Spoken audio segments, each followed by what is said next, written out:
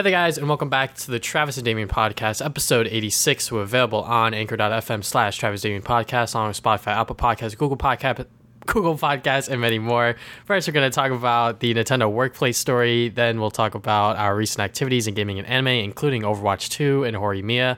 Afterwards, our thoughts on the Moon Knight season finale. Next, a whole bunch of news in gaming and entertainment, including PlayStation, Twitch, Sonic Prime, and many more. Lastly, our thoughts on the Washington Post story on TSM. So, first, it looks like the Nintendo Workplace story has escalated a bit. A lot faster than I think either of us really expected, but it seems like former people and current people have sort of come out and spoke to different outlets, including IGN and the Washington Post. So, yeah, it is pretty much the way Nintendo is treating these employees is that the contractors are taking on workloads as much as full-time employees, and they are also treated as, I believe the way they describe it, as second-class citizens, which obviously in any workplace you do not want to be treated like that, whether you're a contractor, seasonal, whatever the case is. Obviously everyone wants to be treated as a human being.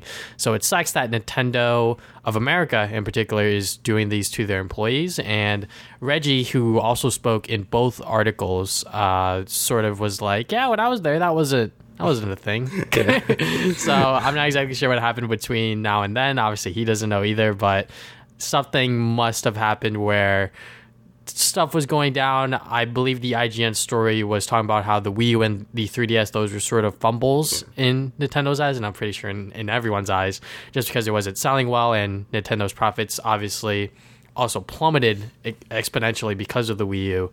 So that obviously had to be a factor in there, but either way, it's definitely not okay to be doing this to people that love Nintendo, that want to work for your company, and the fact that we have seen many people step away from the company working for them, including what's their names? The goddamn Nintendo Minute people. It's in the IGN article. I'm trying to scroll. Yeah. Yang and Alice, those two people, those were pretty much Kit and Krista, if I could be more specific with the first names.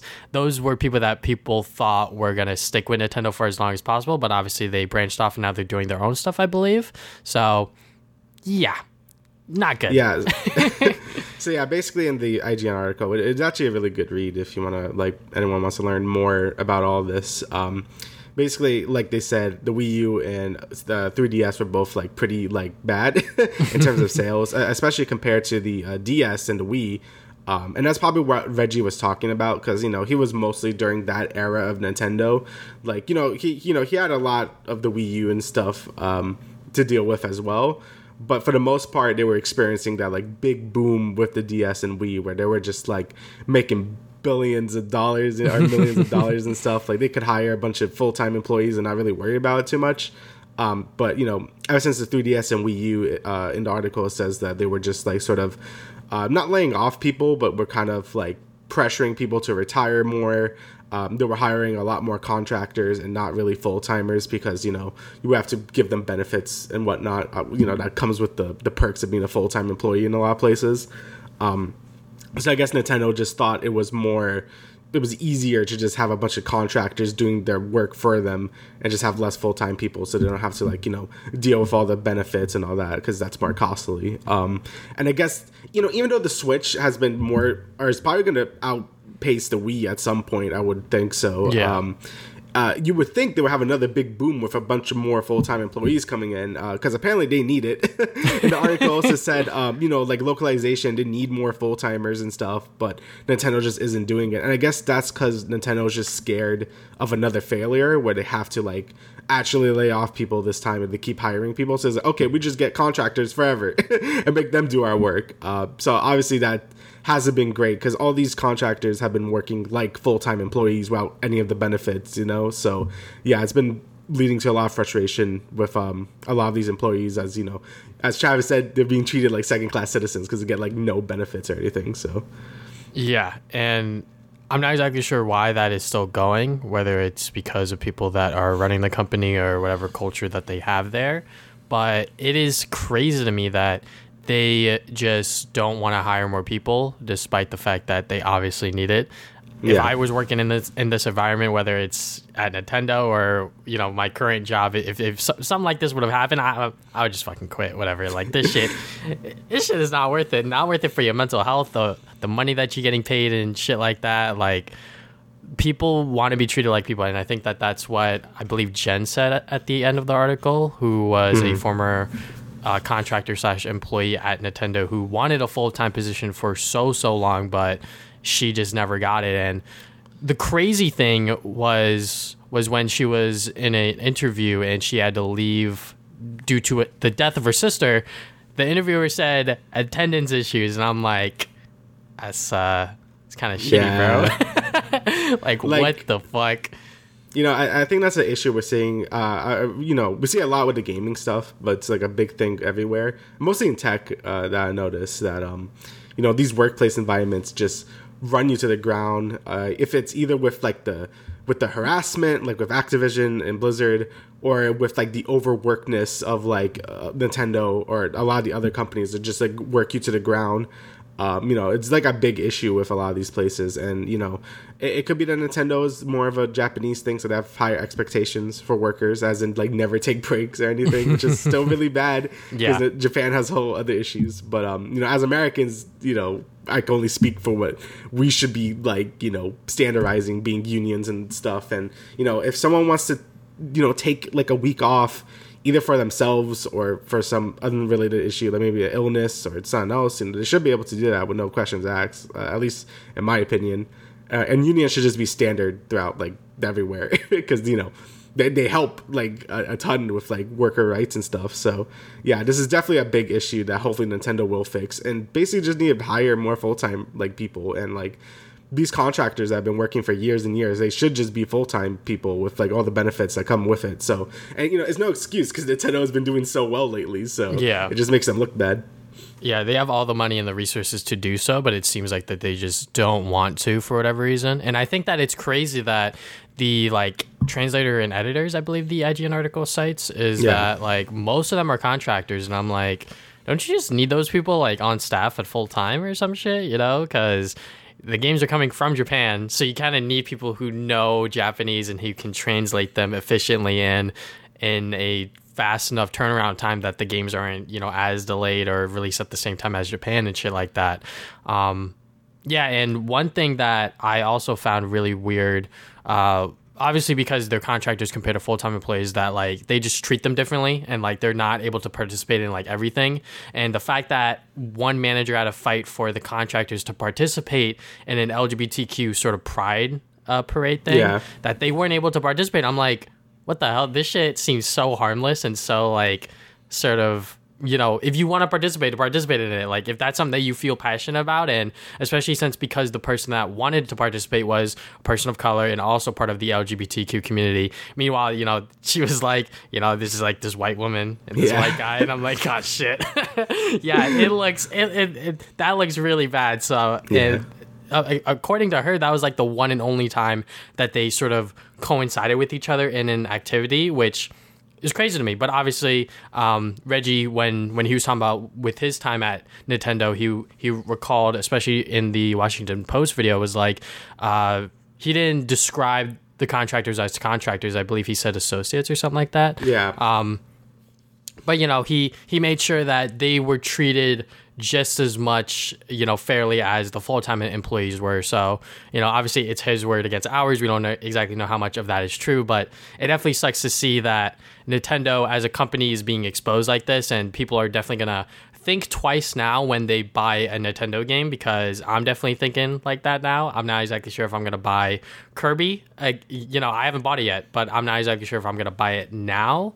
We'll see. I definitely want to play it and try it out, but you know, with everything that's going on, it does make me a little hesitant to buy Nintendo products. But you know, I'm definitely going to be eating my words within the next episode 100%. I feel it. Yeah, I mean, I understand that. Like, it's you know, it's just crazy that we haven't heard anything bad about Nintendo till now. And obviously, this has been happening for like a while now. But it's pretty crazy how tight-lipped they were, you know, like just making sure employees like either don't leak things or like just make sure it's like, oh, we're fine, everything's fine. Because Nintendo's always been a pretty secretive company in terms of like figuring out the inner workings. Like we like, you know, a lot of other gaming companies, we know how they work, we know what studios they have. Like Nintendo's always been really like aloof with that stuff. It's always been like kind of distant. I mean, I guess the only good thing about this is at least there's no sexual allegations yet. But that's a really, really low bar at this point. So yeah, they definitely need better working conditions, and hopefully this like pressures Nintendo to like actually like, you know, support these contractors and make them to full-time employees, because, you know, especially because they've been working so hard. Like, you know, the games have been, you know, making, and the localizations especially have been like really great lately, and a lot of these games come out the same time as the Japan, like, you know, there used to be a time, you know, where the NA release used to be like at least a year or like a few months apart from the Japanese releases, but now everything's worldwide, and, you know, I feel like the localization teams definitely need like more support and more pay, because they do a good job. You know, localization is great in Nintendo games, you know, make me laugh sometimes, and they just come out really fast. So if they're getting treated like garbage, that seems really like bad.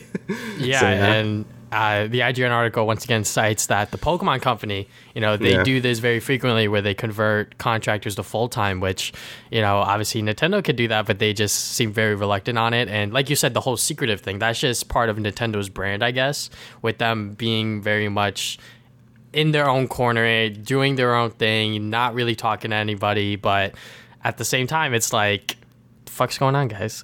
Yeah, it is pretty like I guess disheartening, but I don't know. I feel like with all the things going on, we kind of should suspect every company to just be kind of awful at this point. Yeah. So like, I think it's kind of arrogant. Oh, not my Nintendo. I mean, yeah, of course they're gonna be like kind of like this too. It's just like how it is, unfortunately. So, yeah, it just kind of breeds into a whole another issue where we just need to make unions more standardized, and like, these big tech companies really do need to, like, you know, we need to regulate them a little more and stuff, but that's like a whole other thing.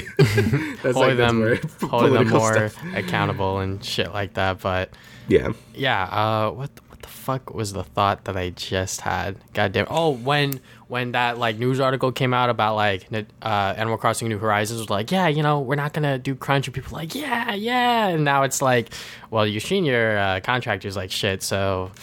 Yeah, it's like, it's like every time Nintendo says something good, then there's probably going to be something we don't even know about that's been happening behind the scenes, which again, really unfortunate. I mean, I don't know if they're really doing crunch, but it has been like they just haven't been getting, like, I guess, you know, what they should be getting. So whatever, same difference is they're all being treated badly. So yeah.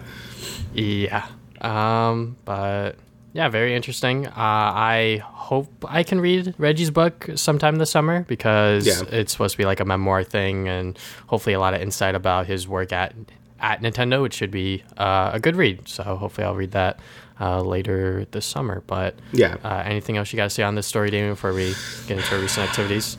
No, but hopefully Nintendo actually does, you know, do something about this, because I mean, I don't think they will, because Nintendo has never been one to budge with like public discourse. I don't think like ever. I mean, like unless like you know, state and government agencies sort of come in, because like the way that they're treating contractors is 100% not okay, and like is against the law. So like, you know. Unless it's like actual legal ramifications, then they will. But if it's just like the internet's mad at them, they probably won't care, which is like very unfortunate. But it's kind of just how they work. All right, so let's talk about our recent activities. I'll go first, actually. Okay. So, very interesting. I started playing League a little bit. These past 2 days, I've played some League. Just by myself for fun. Wow, that's even crazier. Yeah. I was actually having fun. I was actually enjoying myself. I'm not necessarily relearning the game. I guess I kind of am, because like there's a whole bunch of new items and shit like that, and like runes and like what's different and like what's good and shit like that. But I'm having fun, because like I'm just like not caring when I'm going into these ranked games. Just like, all right, if someone's gonna be an asshole and be like tilted, like whatever, you know. If someone ends, you know, like it's just a bad game, because like my investment isn't as highly as like these people are. So I get it, but you know, just having fun. Try to play some TFT. That didn't go so well. But good thing I can't demote out of platinum, so I'm gonna just wait for the new set to come out, and then we'll go from there. Because like at this point, I don't know what the fuck's good and like shit like that. So, but Valorant's still fun. I very much enjoy playing that game. Yeah, and when I play competitive with my girlfriend, it is always very, very funny because we just get very interesting teammates, and I'm just out here fucking yelling and screaming, and she's like, calm down, and I'm like, fuck, probably should, tone the gamer rage down a little bit, but it's fine. But yeah, now for some manga and anime shit, so everything you're gonna see is backwards because I got the webcam, but I've been reading more Horimiya. I'm on volume 13. I'm like halfway through it. It's still fun and enjoyable. I actually rewatched the anime because I wanted to show it to my girlfriend as well, and she enjoyed it. She found it to be very cute because it is a slice of life romance comedy that very much gets to the point where the two main characters get together very, very quickly within the anime. So crazy. Yeah, I know, right? So if you want to get into Horimiya, I would definitely recommend watching the anime first, despite them jumping around between chapters and shit like that, and not exactly being like a faithful adaptation, if you will. It's still a very good watch, and I think that it still holds up, and I honestly appreciate it way more now that I've read a lot of the manga at this point. So next thing I got is Kaiju number 8. I've read volume 2. This is a great fucking manga. It is so funny and very much action-packed still. If I had to compare it to a current ongoing shonen, I guess Jujutsu Kaisen in a sense, but it's definitely leaning more towards the comedy aspect. I've seen people compare it to Attack on Titan, which I don't think that's a good comparison in my opinion. But Kaiju number 8, yeah, if you want a new shonen to read, definitely check it out, especially if you like kaijus. Teaser Master Tagaki-san, volume 14. Pretty much, classic for me. Pretty much just more of what season 3 adapted, so I pretty much knew what was going to happen, but still enjoyed it. And then Boys Run the Riot. This is a LGBTQ sort of friendly storyline about this boy trying to grow a clothing brand, and they stumble across some other kids from their high school, their part-time job, and it's pretty much them trying to figure out who they are as a person, and I think that it handles that sort of storyline and those elements very, very well. So I enjoy it. There's only 4 volumes to it, so it's actually pretty short, so I will hopefully finish it by next episode. But Boys Run the Riot, if you want to read a story about LGBTQ characters and them trying to figure out what it means to discover themselves, if you will, I think that this story does it very, very well. Now for anime, Kashigato. This is the anime that I talked about last episode about this hentai artist or this naughty mangaka, and he's trying to hide it from his daughter. And still the same old, funny, goofy laughs and shit like that throughout the 11 episodes. And then episode 12 got really real. Like that shit got crazy. I was like, what the fuck is going on? But it all wraps up in the end. Not gonna say if it's good or bad, but the final episode was probably like one of the best finales I've seen in a 12 to 13 episode anime in a while. So that's honestly, like, when I was watching the show, I was definitely feeling that it was like a 7 out of 10 show. Like, it's good, but it's not like something that I would like recommend like at a heartbeat if you want to watch something that's comedy based, slice of life sort of thing. Because like most of the jokes didn't land in my opinion, but some of them were kind of funny and goofy when I was like into it. But the final episode honestly bumped it up like a whole ass point because it was just fucking amazing. I was like, the way that they wrapped this shit up, perfect. But yeah, if you want to watch it, you can. Not necessarily recommending it, but it is on Crunchyroll now because it was on Funimation exclusively. Komi Part 2 is now on Netflix. It is coming out weekly. And yeah, I didn't even know that was happening. Yeah, they're just pumping out more Komi. Obviously, just like last time that it was on Netflix, it is behind slightly from the Japanese release. So I am, just gonna wait for Netflix to release those episodes, but still good. It's pretty much just Komi season 1 part 2, if you will. But they're just calling it Komi Can't Communicate Part 2. It is what it is. Yeah, still more of the same. Enjoying it. If you guys don't know what Komi Can't Communicate is, it's about this girl named Komi who can't talk because she has really, really bad social anxiety, if that's how I could put it. Then the last thing I started to watch, because I finished Kashigato, hopefully I pronounced that right, I probably didn't. Ranking of Kings. This is an anime that was really, really hyped up last season, and I didn't watch it, so I was like, okay, what the fuck is up with Ranking of Kings? And it is great, honestly. Like, after watching the first 4 episodes now, I am really enjoying it. There's 23, so hopefully that by the end of it, I am 100% like in love with it. I love Boji as a character. I didn't know much about it, so I'm not going to give away too much, but well, what is it though? Like, is it it's pretty much about this boy who isn't that good, but he is the next person in line to become king. So obviously there's like politics involved. There's like a tragic backstory with certain characters.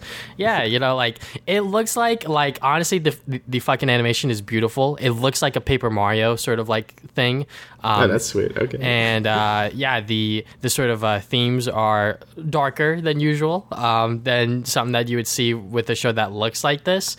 And I am really enjoying it. I love all of these characters. You know, they are all flawed within their own ways, and I am very much eager to see how the story progresses, because, you know, there are 23 episodes and the manga is still going. So, you know, I wonder if we're going to get a season 2 or what have you, but hopefully that by the end of it, I am in love with it, because like I said, it looks beautiful. The storyline so far is pretty good, and the characters are, you know, fun and enjoyable to watch. So that's that sounds good. Definitely recommend it. yeah, that sounds like something I would like, honestly. So I never even heard of that. All right, so for my stuff, I got COVID like 2 weeks ago, so I was kind of a little out of it. So I actually did play quite a bit though, because I finished my finals. You know, it was a pretty busy, few weeks, but I was able to play kind of a lot of stuff. First one is something I totally forgot what was happening. Was the Overwatch 2 beta. So I wasn't like invited through like the email thing, because I didn't sign up for it. But when I came home from like my last final, I'm like, okay, I'm just gonna sit down, like relax. And then I saw on Twitch, it was like people were streaming. I'm like, oh, okay, I'll watch a bit. And then they were doing the Twitch drop thing, where it was only like an 8-hour window, and you had to watch a stream for like 4 hours to get it. So it's like a really tight window, and I was just in the right place at the right time, I guess. I'm like, okay, I guess I just leave in my other monitor while I'll do something else. I watched a little bit, but I wasn't watching like the full 4 hours. So I got the drop and I played it. And this has been like really mixed with a lot of people. I think Donkey did a video and just shout out. But I guess in terms of me, the big changes is that it's now 5v5 instead of 6v6. So the original format for Overwatch was 2 tanks, 2 healers, and 2 DPS. Now it's only 1 tank and then 2 healers, 2 DPS. And as a result, the game is a lot more aggressive now.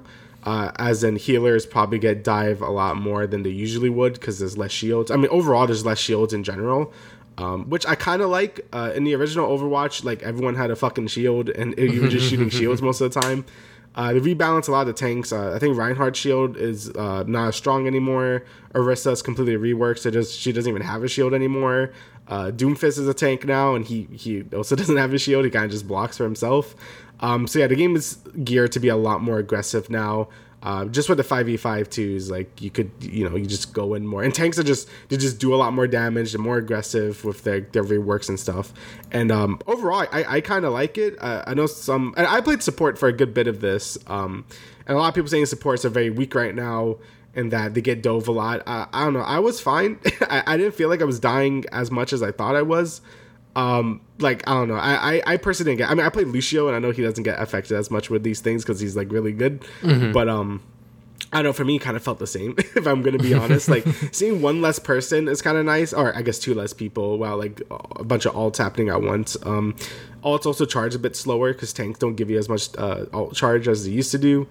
But yeah, basically the 5v5, some people are gonna like it, some people hate it. I'm kind of like indifferent about it. I'm gonna have to wait and see until like people are actually like better at the game again. I mean, I wasn't even that good at the game to begin with. I was like platinum, so it wasn't like that big of a deal. But I'm not like the end all be all with Overwatch skill, whatever. But I'm gonna have to wait and see. Some people saying, "Oh, I hate it so much," or "Oh, I love it so much." It's definitely like I don't know yet. I do like a lot of reworks they did with the heroes. Orisa, she used to just be a pretty generic tank. She had like a shield, a machine gun, and like that's it. She didn't really have too much that really like unified her.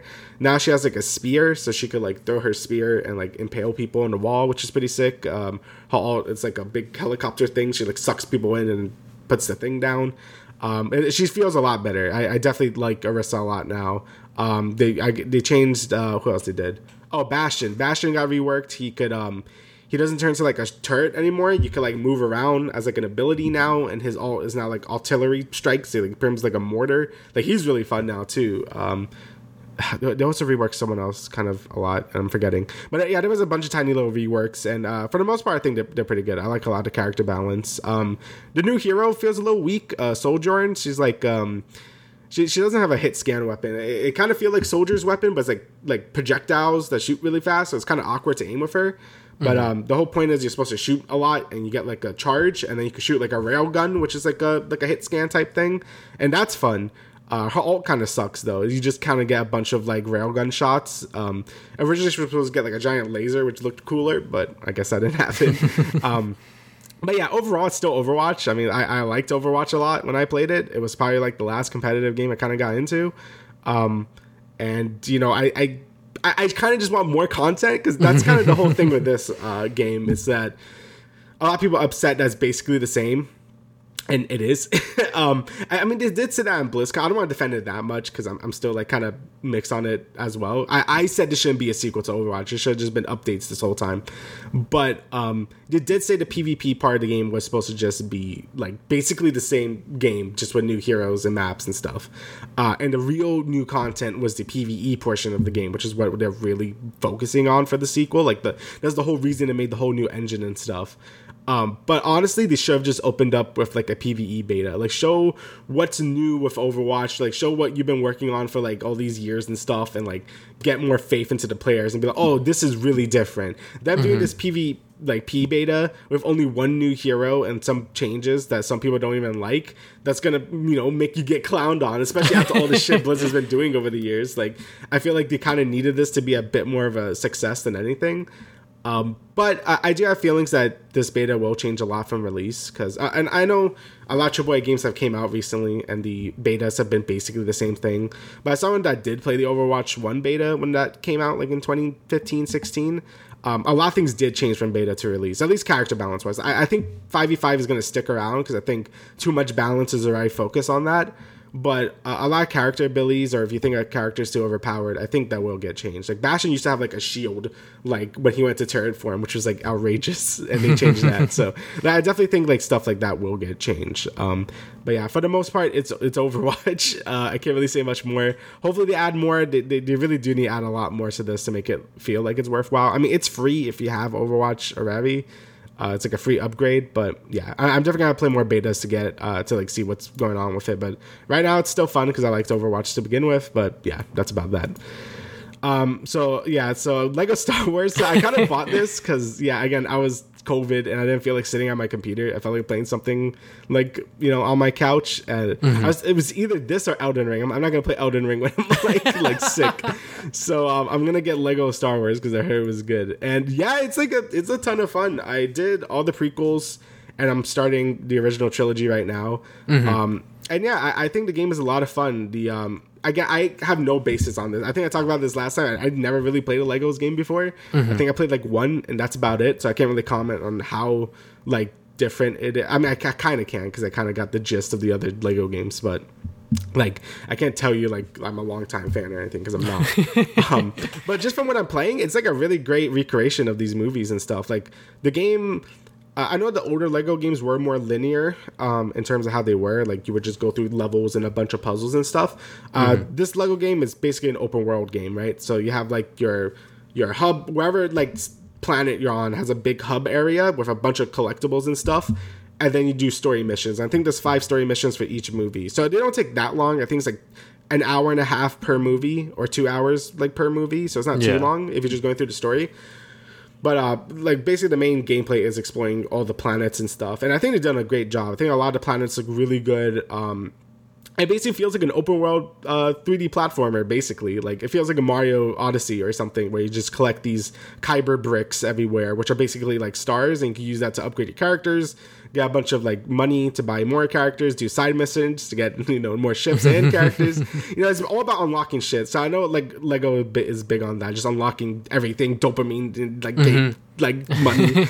And it does it really well. I actually really enjoy this. Like it feels like a 3D platformer with with Star Wars characters, and it's like really cool. I like that part a lot.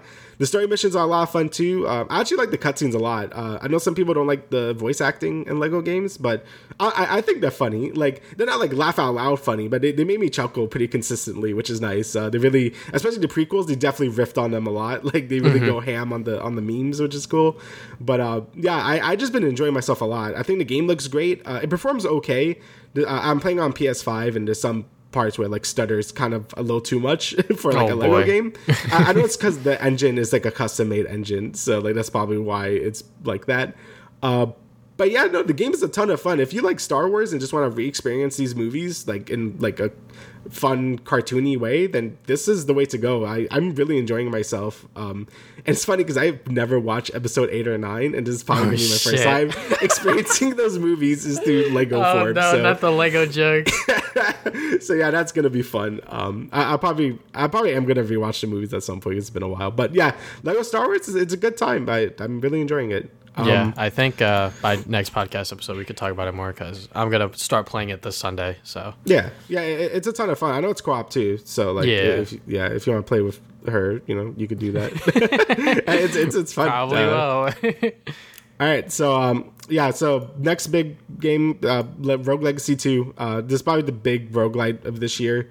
Because everyone's talking about it now. The game actually came out early access 2 years ago, which is crazy. Holy shit! I bought it when it came out in early access, but only played a little bit of it because I don't like playing games in early access because I feel like I burn myself out too much, and then like I don't want to play it when the full release comes out. So I kind of just buy it. I'm like, here's my money. Make something cool. I know you'll make something cool because the first one was good, and that's about it. So I didn't touch it for like 2 years until it came out. I done the first boss. That's all I've done so far. And yeah, the game is really fun. So I actually have been the first Rogue Legacy when it came out like in 2013 or something. Like it's been a really long time. Yeah, the game's old. Yeah, it's really old at this point. And I loved it. It was one of the first roguelites I think that had that, I don't know what you call it, but that progression where you could keep upgrading yourself per run. Because most roguelites like Isaac or Gungeon, you get like unlocks for like later runs, but you don't get like, stat increases or things to make your runs easier. Like usually that's not really a thing in other roguelites, but this game was one of the first ones that did it. And then Hades did that even more hard like later because Hades like made that game could be really easy. You just keep upgrading yourself. Rogue Legacy isn't as easy like with that. Like you could still upgrade yourself and be stronger than you were if you didn't have any upgrades. But I don't think it's as ridiculous as Hades was with that. But basically it's a 2D side scroller. You explore around like the different biomes. You could get different Metroidvania type upgrades that are permanent during some runs. And of course, during the run, you can get like different, like I think they're called relics that are basically like your items and other roguelites to help your runs better. You do better in your run. And the whole gimmick of it is when you die, you could pick your next sort of like heir to like the run. So you would pick like 3 random characters. They would have different character classes at random. And usually they have some kind of like debuff or buff on them that either makes your run harder or easier. The benefits of having, more overpowered perks is, obviously the runs are easier. But if you handicap yourself, you actually get more gold per run. So you could get more upgrades to make runs easier. So it's like a whole nice feedback loop that feels really good. And just in terms of gameplay itself, I think the gameplay feels a lot better than the first game. You could do like this little pogo stick spin kick thing, like DuckTales or something. So that can make some really unique platforming segments, and it's just fun to bounce around enemies and stuff. There's a lot more abilities now, a lot more character classes. Just Rogue Legacy 1, but there's a lot more of everything, and I think the combat is a lot more fluid. Obviously, I need to play a lot more of it. I've only done the first boss, so I'm not like an expert yet. But I'll be sure to talk about a lot more in the next podcast. Once I probably won't finish it by then, but I'll hopefully be closer. But yeah, a ton of fun right now. And the last thing is another roguelite that I've never heard of till like last week because I saw like Jerma playing it, and apparently this thing has like 98,000 reviews on Steam, like overwhelmingly positive. Shit. So it's called Vampire Survivors. This is like a very generic looking thing. I'm like, what is this? I saw Jerma playing it. I'm like, all right, whatever. But basically, it's if TFT was a roguelite and you could like move around. That's basically what it is. So you move around, a bunch of enemies come towards you, and your character auto shoots things for you. So like you never have to fight like for yourself. When an enemy dies, you collect XP orbs, and then you could select 3 different items that show up. And these items kind of works like TFT, where you could pick one, and then it could sort of combine into another item with another thing, so you can make like an evolution of an item, and that's how you get your big boy items to like clear a run basically. And it's like you gotta survive for 30 minutes, you do that, and then you win, and you get like a bunch of gold, and you can upgrade and unlock more stuff, and it's really fun. Like it's like it sounds really boring, but TFT also sounds boring until you actually play it, right? Like, you know, you gain these item combinations, maybe you find something that's like something you haven't done before, is like, okay, I'll try that out. Just finding out finding out all the different item combinations, all the secrets, because there's a bunch of secrets to find and characters to unlock. It's just pure dopamine and gives you that TFT rush in like a roguelite setting while like competing with other people, I guess. It's a really good idea for a game, and apparently the creator has been updating the game like crazy. It's still in early access right now, but like the content it has is like pretty substantial. It feels like a full game of Ravi. He just like keep adding stuff to it at this point. So yeah, definitely give it a try if you like, you know, sort of like roguelites or like I guess like auto battler type deals, because it's something I didn't think would mesh together well, but it really does. I think this is a great idea for a genre, just auto battling roguelites. So hopefully this like picks up more steam, we get more updates, and maybe see other games like it, because it's a good idea. I've been enjoying it a lot, so that's all I've been doing. Is the game free or? No, it's like $3. What the fuck? Yeah, the game is like $3, and it has like a crap ton of value. I think I have like 8 hours in it already. I have like not even a quarter of the unlock. So yeah, I think it's a ton of fun. I like it a lot. Okay, well, that game definitely looked interesting from the Twitch streams I was clicking through, but yeah. All right, so now let's talk about Moon Knight and the episode 5 and 6 and the overall season as a whole. So obviously, like when I was going into this, I was like, no way this shit gonna be Daredevil. Like Daredevil on a fucking other level, honestly. So if they were able to pull it off, I was gonna be very, very surprised and sort of applaud them for it. So, oh, by the way, this is gonna be spoilers. Yeah, it is spoilers. Yeah. Overall, this season, yeah, it's kind of what I expected. Sort of a vigilante character, but it was doing like the MCU thing where they were going to like multiple different areas, and I thought it would be a lot more grounded than it was supposed to be, but you know, there was just cosmic shit with the Egyptian gods, and like we're in Egypt and now we're in some other world and a whole bunch of other stuff, and by the end of it I was like, okay, like that was fine. I'm not exactly sure if I hate it necessarily, but I'm not exactly a huge fan of this Moon Knight adaptation, because I feel like the character has a lot more potential than what we were shown / given. Obviously, like episode 5, where we learn a lot more of Steven and Mark's backstory, how like Mark created Steven as like a sort of like alternate personality kind of thing.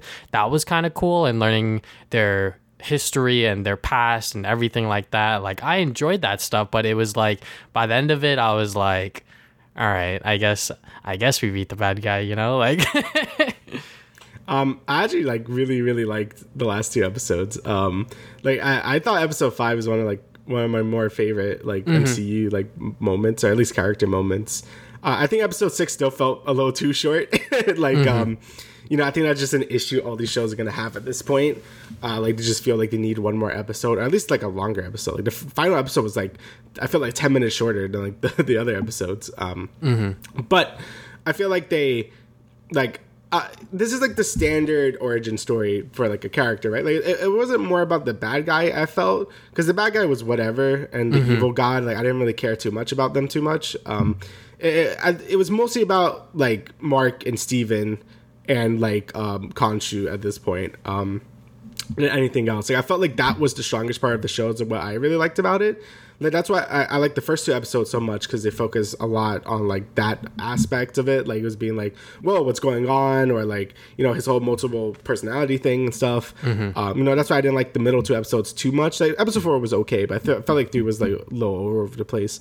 But the last 2 episodes, I think, focus a lot on what I kind of liked about the show, especially episode 5. I think episode 5 was actually like amazing. I really liked episode 5 a lot, because it went so deep into like his character. Well, I guess their characters at this point. point, and how he deals with trauma and stuff. And I do like that his mental illness isn't it wasn't like a supernatural thing. Like, it was just kind of a thing that, you know, that would develop in a person after situations like that. You know, it wasn't like Khonshu like gave it to him or something. At least that's what, you know, at least I don't think so. Judging from this. But yeah, I thought episode 5 was fantastic, honestly. Like, it definitely was like my favorite thing. And like Oscar Isaac, like, yo, give this man like a reward. I think he did a great job as Moon Knight, and just switching the personalities and stuff with Mark and Steven. Like, even, you know, obviously the voice is the big thing to separate them, but like I feel like even like their face structure looks like a little different. Like Mark like has like that more stoic looking face, and Steven has like the more baby face. I don't know how he did that, but like to me it looked like I don't know, that was crazy. But yeah, episode 5 was definitely the standout, and I think but my favorite parts in episode 6 was when like they were switching between each other. Like they finally have like this harmony together, and they could learn to live with each other. I don't know. I thought that stuff was like really good, but I kind of agree with you. But the villain was kind of like whatever. Like I didn't really care by the end of it. Yeah, I don't know. Maybe I have to like rewatch the show to like get like a better understanding and sort of more collective thoughts on it. But I don't know. I felt like watching it week to week was kind of like, all right, let's see what Moon Knight's doing. Like, by far, episode 5 was like the best episode, just because we learned so much about Mark and Steven, and finally sort of unravel the mystery box that was those two characters. Because when we first start the show, it's like, holy shit, like what the fuck's going on? Like, he fucking blacked out, and then there's blood on him and shit. It's like, oh my god. And then episode 5 sort of uncovers all that and sort of reveals why he's like that, and his abusive mom, and him losing his brother because he wasn't watching after him, and that's not necessarily his fault because he's just a fucking kid, you know. And obviously the mom played favorite to the younger one, so yeah, that would obviously mess him up, and he did some very bad things where he was like a mercenary, and right before he was gonna die, he met Khonshu, and all of that stuff was very, very interesting, and I honestly really loved that.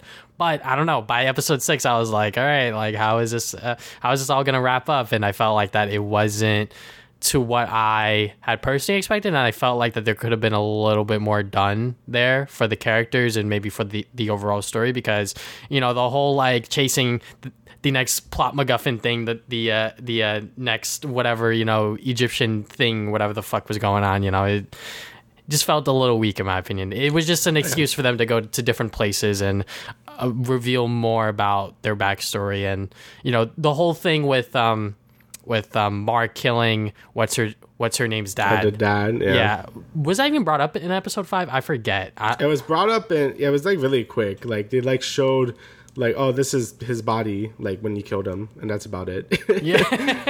I was like, I don't know. There could have been a much more like powerful reveal there, but yeah, I agree. Yeah, I agree with everything you said. Like, I do think the show has issues. Like, I think like a lot of that stuff, like you said, with the plot MacGuffins, like I still can't get over how they made such a big deal the first 2 episodes with the Scarab, and then was just like just yeeted it, like it just didn't matter. I'm like, what was the point of all that then? And then they, you know, I go this to that. Like, yeah, I agree that parts were a bit weak, but I don't know. By the end, I think it really depends on how much you actually care about Steven and Mark and all that stuff. Like, I feel like that's kind of what it's relying on, and I kind of really enjoy that by the end of it. Even Khonshu, I think Khonshu was just a fun character as well. Yeah, I think it just depends on how much you really enjoyed that dynamic of it. But, you know, that still can't be enough to carry the show. Like, if, you know, like if there's all these issues like compounding it and stuff, you know.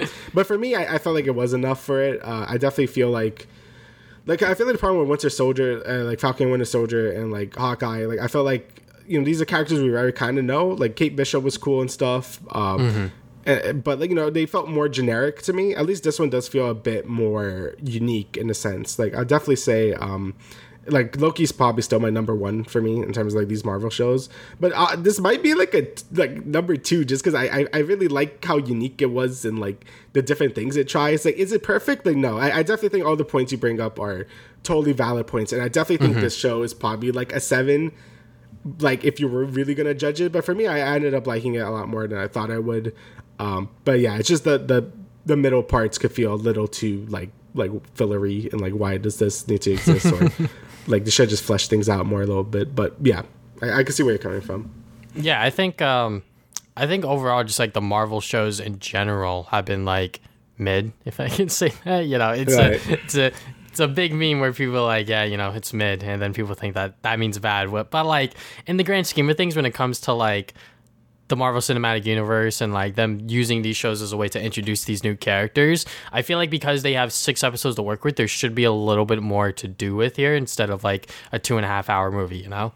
But I feel like, you know, there's not as much that is being done that is being used for this time, you know, sort of thing, like compared to like 6 hours. Obviously I think that Loki is like a great example. You know, I think if we had a Loki movie, I don't think it would have been as strong, just because all of that development he had with Sylvie and shit like that, like that was obviously very much needed. And when we get to that fucking finale where he's like, fucking choose, it's like, okay, yeah, like I think the Loki show overall was like the best sort of example. And I'm glad that we started with WandaVision, because WandaVision was like sort of a great way to show how like, oh, you know, like the sort of like week to week sort of like discussion of like, oh shit, like what the fuck's going on with Wanda and like what the hell's going on with Vision. But then by the end of it was like, oh, it's just another MCU thing. I forgot, whoopsies, you know.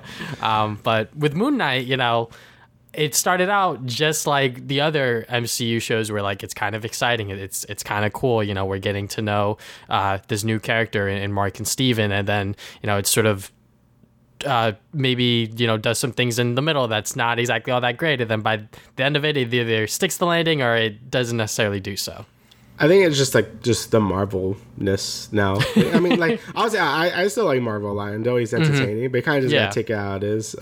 Especially with like, this basically is like the standard origin story movie, but just as like a TV show.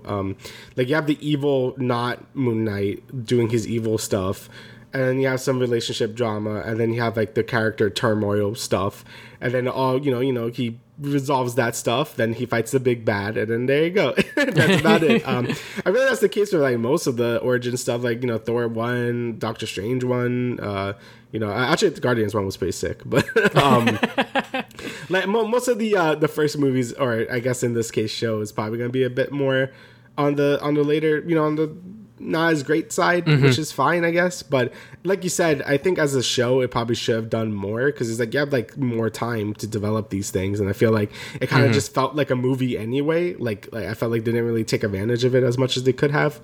But yeah, overall, I'm gonna cut it a little bit of slack just because it's a new hero, and it's like basically just the origin movie, just in the episode thing, like in the show format. And I think they did a good job with his character, and I do want to see more of him in like movies, or like I guess a second season. I don't really know if they confirmed that at all. I don't think they have. I don't think they've said anything about a second season yet. Yeah, so he might just be in like the next Avengers movie at this point, which is fine. Like I think. Like, honestly, that's how I kind of felt about Doctor Strange, where at first I was just like, okay, he's kind of cool. Like, I don't mind seeing more of him. And now he's like, you know, one of my favorites, because I think they really develop him further in like Avengers movies and stuff. Same thing with Thor, right? Like, I thought Thor was like not great until later. So I really like Moon Knight. I just wanted him to be in probably like a better thing that elevates him further. So that's just a wait and see at this point. But yeah, I think we could say a lot of the Marvel shows have been, you know, they've been entertaining. I had a good time with them, but I think mid is a good word for them, because it's just like, yeah, they're good. Like Loki, I thought was actually really good. WandaVision was pretty good for, you know, for a while. You know, it got generic towards the end, like you said. Yeah. But like for the most part, it was pretty unique, and I like Moon Knight for what it was doing. But you know, things like Hawkeye and Winter Soldier are definitely like, okay, like I've seen this before. So, but yeah. And ironically, those are two of my favorites. You know, I mean, it could just be because I'm a Haley Steinfeld simp, I'm going to be honest. I didn't hate them. I just thought, like, Hawkeye definitely felt like they needed, like, 2 more episodes. Oh, yeah, 100%. Yeah. 100%. I mean, like, there were, like, deleted scenes with, like, Kingpin and shit like that. I'm like, damn, like, what the fuck? He was going to be revealed so much sooner. I think that would have been a lot more interesting and would have had a lot more eyes on the show. But, you know, everyone knew Kingpin was going to be in there. But, yeah, you know, whatever they do with these Marvel shows, that's why I'm kind of scared for Miss Marvel, because like they're already changing her powers and sort of changing how her story's working. So I wonder if it's all gonna work out in the end. So I hope it does, obviously, because fuck, I'm seeing Doctor Strange later tonight. Like I'm 100% invested in this whole MCU circus parade at this point, you know. So hopefully Miss Marvel is able to stick the landing, but I'm obviously like holding my breath on that, just because most of the shows have not done that successfully. But we're just gonna have to wait and see. Overall, I think Moon Knight, it's definitely one of the better ones. I like it more than WandaVision, I will say that. Yeah, I mean, I definitely think it's probably like number 2 for me, just because of like I like a lot of the things you know, in it. But yeah, I could see it has a lot of flaws. Like Loki, I really can't point out as many, and that's why I think it's still my favorite one. But yeah, I think Moon Knight has a lot of like redeeming factors of it, even if you don't like the sort of meddling to do a lot of the time. But yeah, overall, I enjoyed it quite a bit. So yeah, I was happy with it. Yeah. All right, so let's get into the first bit of gaming news. So PlayStation is requiring game trials for certain games. So if your game at wholesale is $34 or higher, you will be required to have a trial for PlayStation Plus Premium members. So this is not retroactive. It's not going to be required for upcoming PSVR games or the games that are currently on the store. And this is a quote from the article. Developers have up until 3 months after their game's launch on the PlayStation Store to release their timed trial.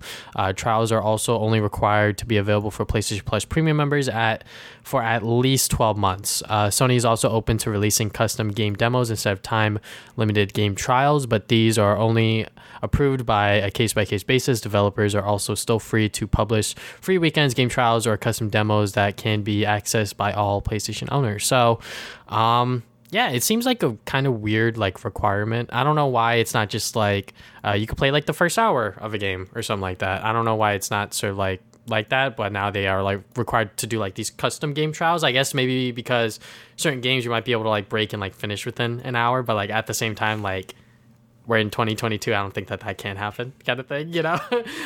That's just my own personal theory, but I think doing these like custom game trials like is obviously good for us, because like if you have PlayStation Plus Premium, which is the most expensive tier that they're going to offer, you're going to be able to try these games out before you can play them, which is pretty dope. I mean, like, you know, us growing up, like we first started off with like game disc demos, and then it turned into the Xbox Live Arcade sort of demos, and then those sort of phased out, I guess, in our eyes, and we weren't really touching those, maybe because we turned to PC gaming and shit like that. But I don't know, these like custom game trials are going to be kind of cool and very interesting, especially to people that only game on PlayStation, because now you're able to test a game out before it comes out, especially because at wholesale they're $34 or more, and you know, games like that are probably going to be $60, $70 in a retail price. So yeah, I mean, I think this is great, obviously, like there's no denying that, but I still think Steam has the best policy with this stuff, where you buy the game, if you play it for under 2 hours and it's been 14 days or less, you could just refund it, no questions asked. Like, it's just like a straight up bot just does it for you. And yeah, it's just the easiest way. You don't need no custom, you don't need like a specially designed demo. You don't need like anything. You just buy the game, you play like the first bit of it. You can see if the game works on your PC. You can see if the game's just fun or not for the first 2 hours. And as long as it hasn't been 14 days yet, you can just refund it and you're good. So I still think Steam has the best way to do it, just because of how easy it is. Like, I've done it multiple times. So like it's been really nice, the Steam way to do it. But you know, I think them making the own trials, I feel like that could maybe lead to some deception, right? Like maybe this is like, oh, this is like the best part of it or something. Like, probably not. But it's probably still just going to be the beginning of the game anyway. But yeah, I think this is still good regardless. Like, you know, some people may like, maybe you watch a bunch of reviews and they say the game is really good, but then you play it and like, oh, maybe this is not for me, and then you just like, turn it away. So like, yeah, it's always better to like test the game yourself and see if you enjoy it or not. I mean, for me personally, I always just use reviews anyway, and I'm usually fine with just buying, like, because I guess I have a broad taste in like gaming, so I don't really I don't really mind as much. But I know some people are really specific of what they like, so if it doesn't feel right to them, then yeah, you should be able to just refund it, because, you know, well, why not? And like I said, we had demo discs before, and we had rentals. Like, I used to rent a bunch of games in Blockbuster to see if I liked it. Like, I went to like Shadow the Hedgehog like way too many times because I'm like, I like this game. I don't want to buy it. So I love Shadow. I love Shadow, but yeah, that's. I mean, yeah. Regardless, it's a great thing to have. But I still think Steam has the best like version of this. Yeah, I definitely agree with that. Just because, you know, you're just able to refund it. But then again, I remember a time when someone on Twitter was like, I beat Sonic Forces and I didn't like it, so I just refunded it on Steam. And I was like, okay, okay, that's come back, sussy. whatever. Yeah, exactly. Kind of sus. But I think the game trials being at least 2 hours long is a bit long in my opinion. I feel like if you're gonna try a game out, you give it an hour, and then and then by that hour, you should be able to tell, like, did you even notice that the hour passed? And then if you didn't, well, shit, you know, fucking buy the game then, because like that's probably gonna be a good game that you're gonna enjoy for hours and hours on end without even realizing it. But maybe 2 hours is like the sweet spot that they found, was like, okay, maybe like you're able to get past all of like the tutorials and shit like that. But yeah, I mean, I think that this is a little weird, definitely, because like you said, the sort of Valve Steam way of doing it seems to be the best way, just because you're able to just buy the game, and then if you like it, you just keep playing it. But now it's sort of like this weird, like designated different sort of like game trial demo that doesn't even have the full game in it, kind of thing, you know? So you're downloading a whole separate thing, and then after that, if you want to play the game, you're gonna have to download that, if you even want to download it to begin with, you know, kind of thing. So, but either way, even when you buy games physically, like I had to fucking download Lego Star Wars on my PS5 because I'm like, all right, yeah, I know how it works these days. You know, the dish just allows me to play the game pretty much. That's why I just don't bother with physical PS5 stuff, because I'm like, what's the point? I buy the game. The whole point, I should be able to play the game with the disc. But at this point, it's just like it's more annoying because you got to put the freaking disc in, even if it's downloaded. I'm like, that's dumb. So yeah, whatever. Oh my god, the last time I bought a game and I was able to play it off the rip was Yoshi's Yarn, whatever the fuck. It was on Switch or whatever. Willy World? No, that was the Wii U. Fuck, what was it? God damn it, this is gonna bother me. Fucking shit. God damn it. Yoshi's Crafted World. Oh, that was literally the last game where I put it in my Switch and then I hit play, then it instantly started off. I was like, there's no day one updates, there's nothing? All right, cool. Kind of crazy, but you know, it is what it is. So we'll see how these play out, especially because the devs probably have to like take a certain part of the game that they want to show the players and then just make that the 2 hour long demo or whatever. So all right, so we got some Sega stuff. Well, not really. I saw. I forgot the other thing below. But anyway, so Sega is delisting a bunch of Sonic Genesis games, as you know. You could probably guess the Sonic Origins collection is coming out, and this happens a lot where companies are just like, oh, let's just remove the older stuff because we want them to buy the new thing. So they just delist like all the other Sonic games that would be like on the collection.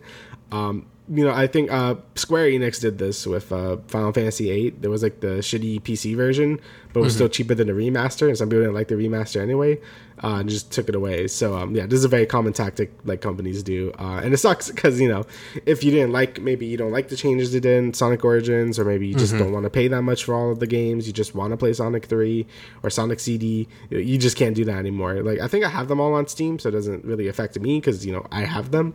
But if you just wanted to buy a specific one without buying the whole collection, then yeah, that, you know, kind of out of luck at that point. Yeah, you're gonna have to shell out $40 for all of the games, and you might just want to play one of them. So yeah, that definitely sucks. I think that Sega doing this by sending it through a PR email was kind of, you know, snaky of them. You know, kind of sus, them trying to avoid more backlash, especially since after the initial backlash with the whole like fucking chart and the whole chart, digital deluxe edition, that really $5 for like all of these like animations and music. It's like just include it in the main game, guys. Like it's not that serious. And then, you know, if you pre-order it, you get some like little extra bonuses, but nothing too crazy, you know.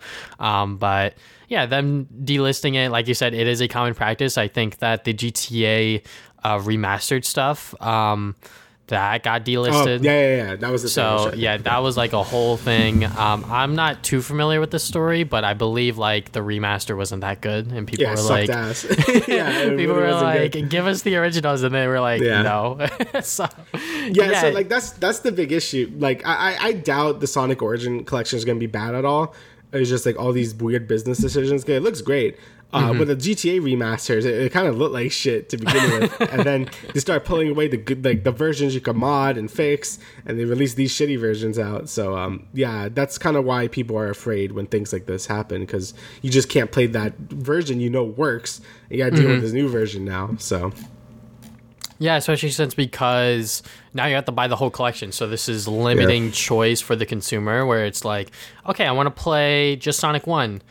Okay, I gotta pay $40 for it. Well, shit, I guess I'll just emulate it on something else, you know, because it's fucking Sonic 1. It's from 1991, guys. Like, it's not that serious kind of thing, you know. Right. And yeah, I don't know. It just feels like that this sort of practice and this sort of ordeal with them releasing a remaster or like a new collection kind of thing, and then taking away the old ones should stop. I think that giving the consumer more choice in what they want to buy, even if they like mistakenly bought like, oh, I wanted Sonic Origins, but I bought like just one of the games, then, maybe they could like retroactively like refund it with whatever store that they bought it from digitally, whatever the case is. But I don't know. It just feels like when you limit the consumer's choice of what they want and what they can sort of pick and choose from, it just makes the market so limiting in a sense, Yeah, it's kind of why people are like really back into the pirate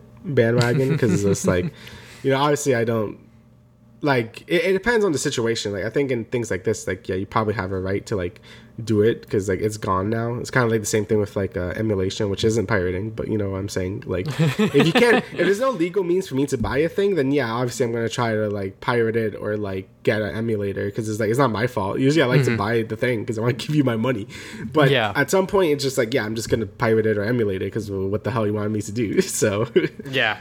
I mean, like, it's the same thing with, like, most media. It's, like, with certain anime that's, like, on Crunchyroll. It's, like, oh, it's not, like, the version that I want to watch. Like Tokyo Ghoul, I think, like, it's, like, heavily censored or some shit, I could be spitting out of my ass right now. But that's just, like, a situation where it's, like, you want one version of the thing, and then it's a whole completely different version. Like, Star Wars fans are still fucking fighting for their lives to, like, the theatrical releases of the original trilogy, like, on Blu-ray and 4K and shit like that, and that's just never gonna happen. So like people, like the fans like created like their own ones, and you could like watch it online on like various links and shit like that. So yeah, I mean, like, this situation, nothing crazy, nothing out of the ordinary for the gaming industry, but it's definitely a practice that should stop because, we've seen it happen with fucking GTA, and now it's happening with Sonic and a bunch of other collections that I'm sure have happened previously. But I think when you remaster old games, I feel like that if it's already available on that store, you should just offer it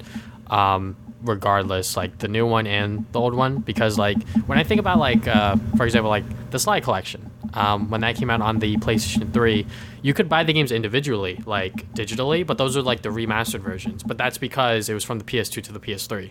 Yeah. So, and like those games weren't on the PlayStation Store before as like the original PS2 ones, so it makes sense that they would just put the PS3 version up on there. But that's just one example that I feel like that's fine, because like there was no other version on the store before. If the PS2 versions were on the store before, then they took them down. Okay, like now we're talking about a whole different story. But if it's already there before, just fucking leave it.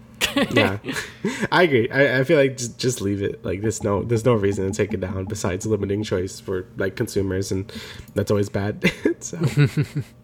All right, so next bit of news we got is Bloomberg is reporting that Amazon is making changes to Twitch for more profit.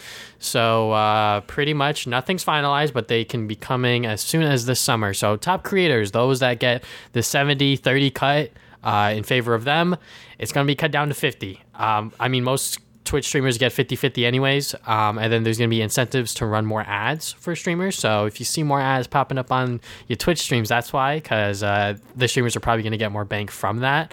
They're also going to create multiple tiers instead of criteria how to qualify for each one.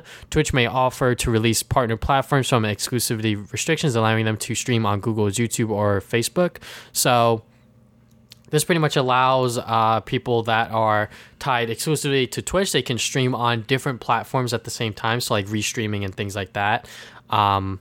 So yeah, that can be kind of interesting. That will be allowing the streamer to grow their brand on different platforms to different audiences. So I think that's cool. I definitely do restreaming when I did stream. I would stream on YouTube and Twitch. I would still get jack shit viewers, but it is what it is, Yeah. But to those bigger streamers that, people that want to cater to as many of their fans as possible, you can watch me on YouTube, but you could also watch me on Twitch sort of thing.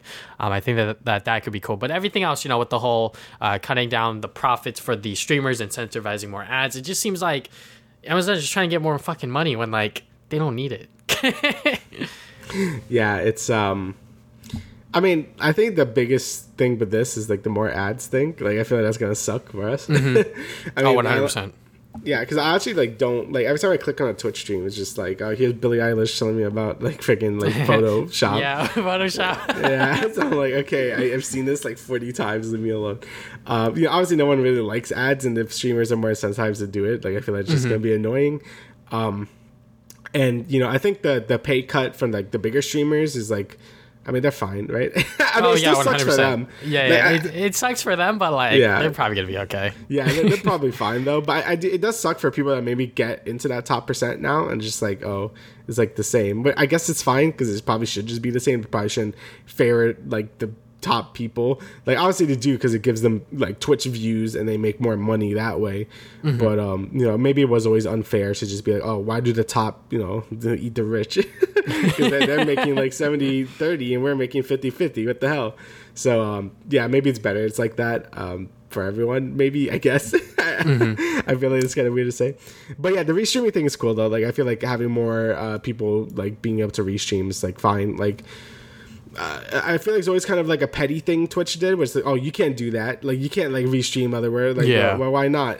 Like, let people like expand their brand and just let them be on YouTube and Twitch. Like, it doesn't really like it matters for them because they make more money. But if we're gonna take the pay cut from the top streamers anyway, they're probably just gonna like, okay, I'll just restream on YouTube and I guess recoup the cost there or something, or run another ad. So I think overall it's like probably fine. It's just like the ad thing is gonna be the most annoying part, right?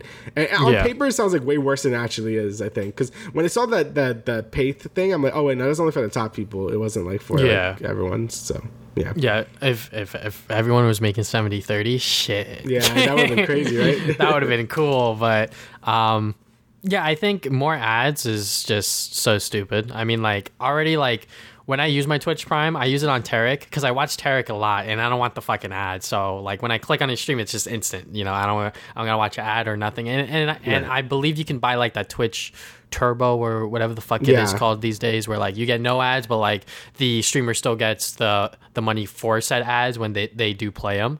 But I'm not doing that. I think that subbing is a lot cooler just because you're supporting that streamer directly and you're also getting cool emotes and sort of ads on the eStream and things like that. I don't know. I just feel like that is a cooler thing than just buying this thing that directly goes to Twitch and like, the streamer still gets money for said ads, but I don't know. I just think that subbing's a lot cooler. But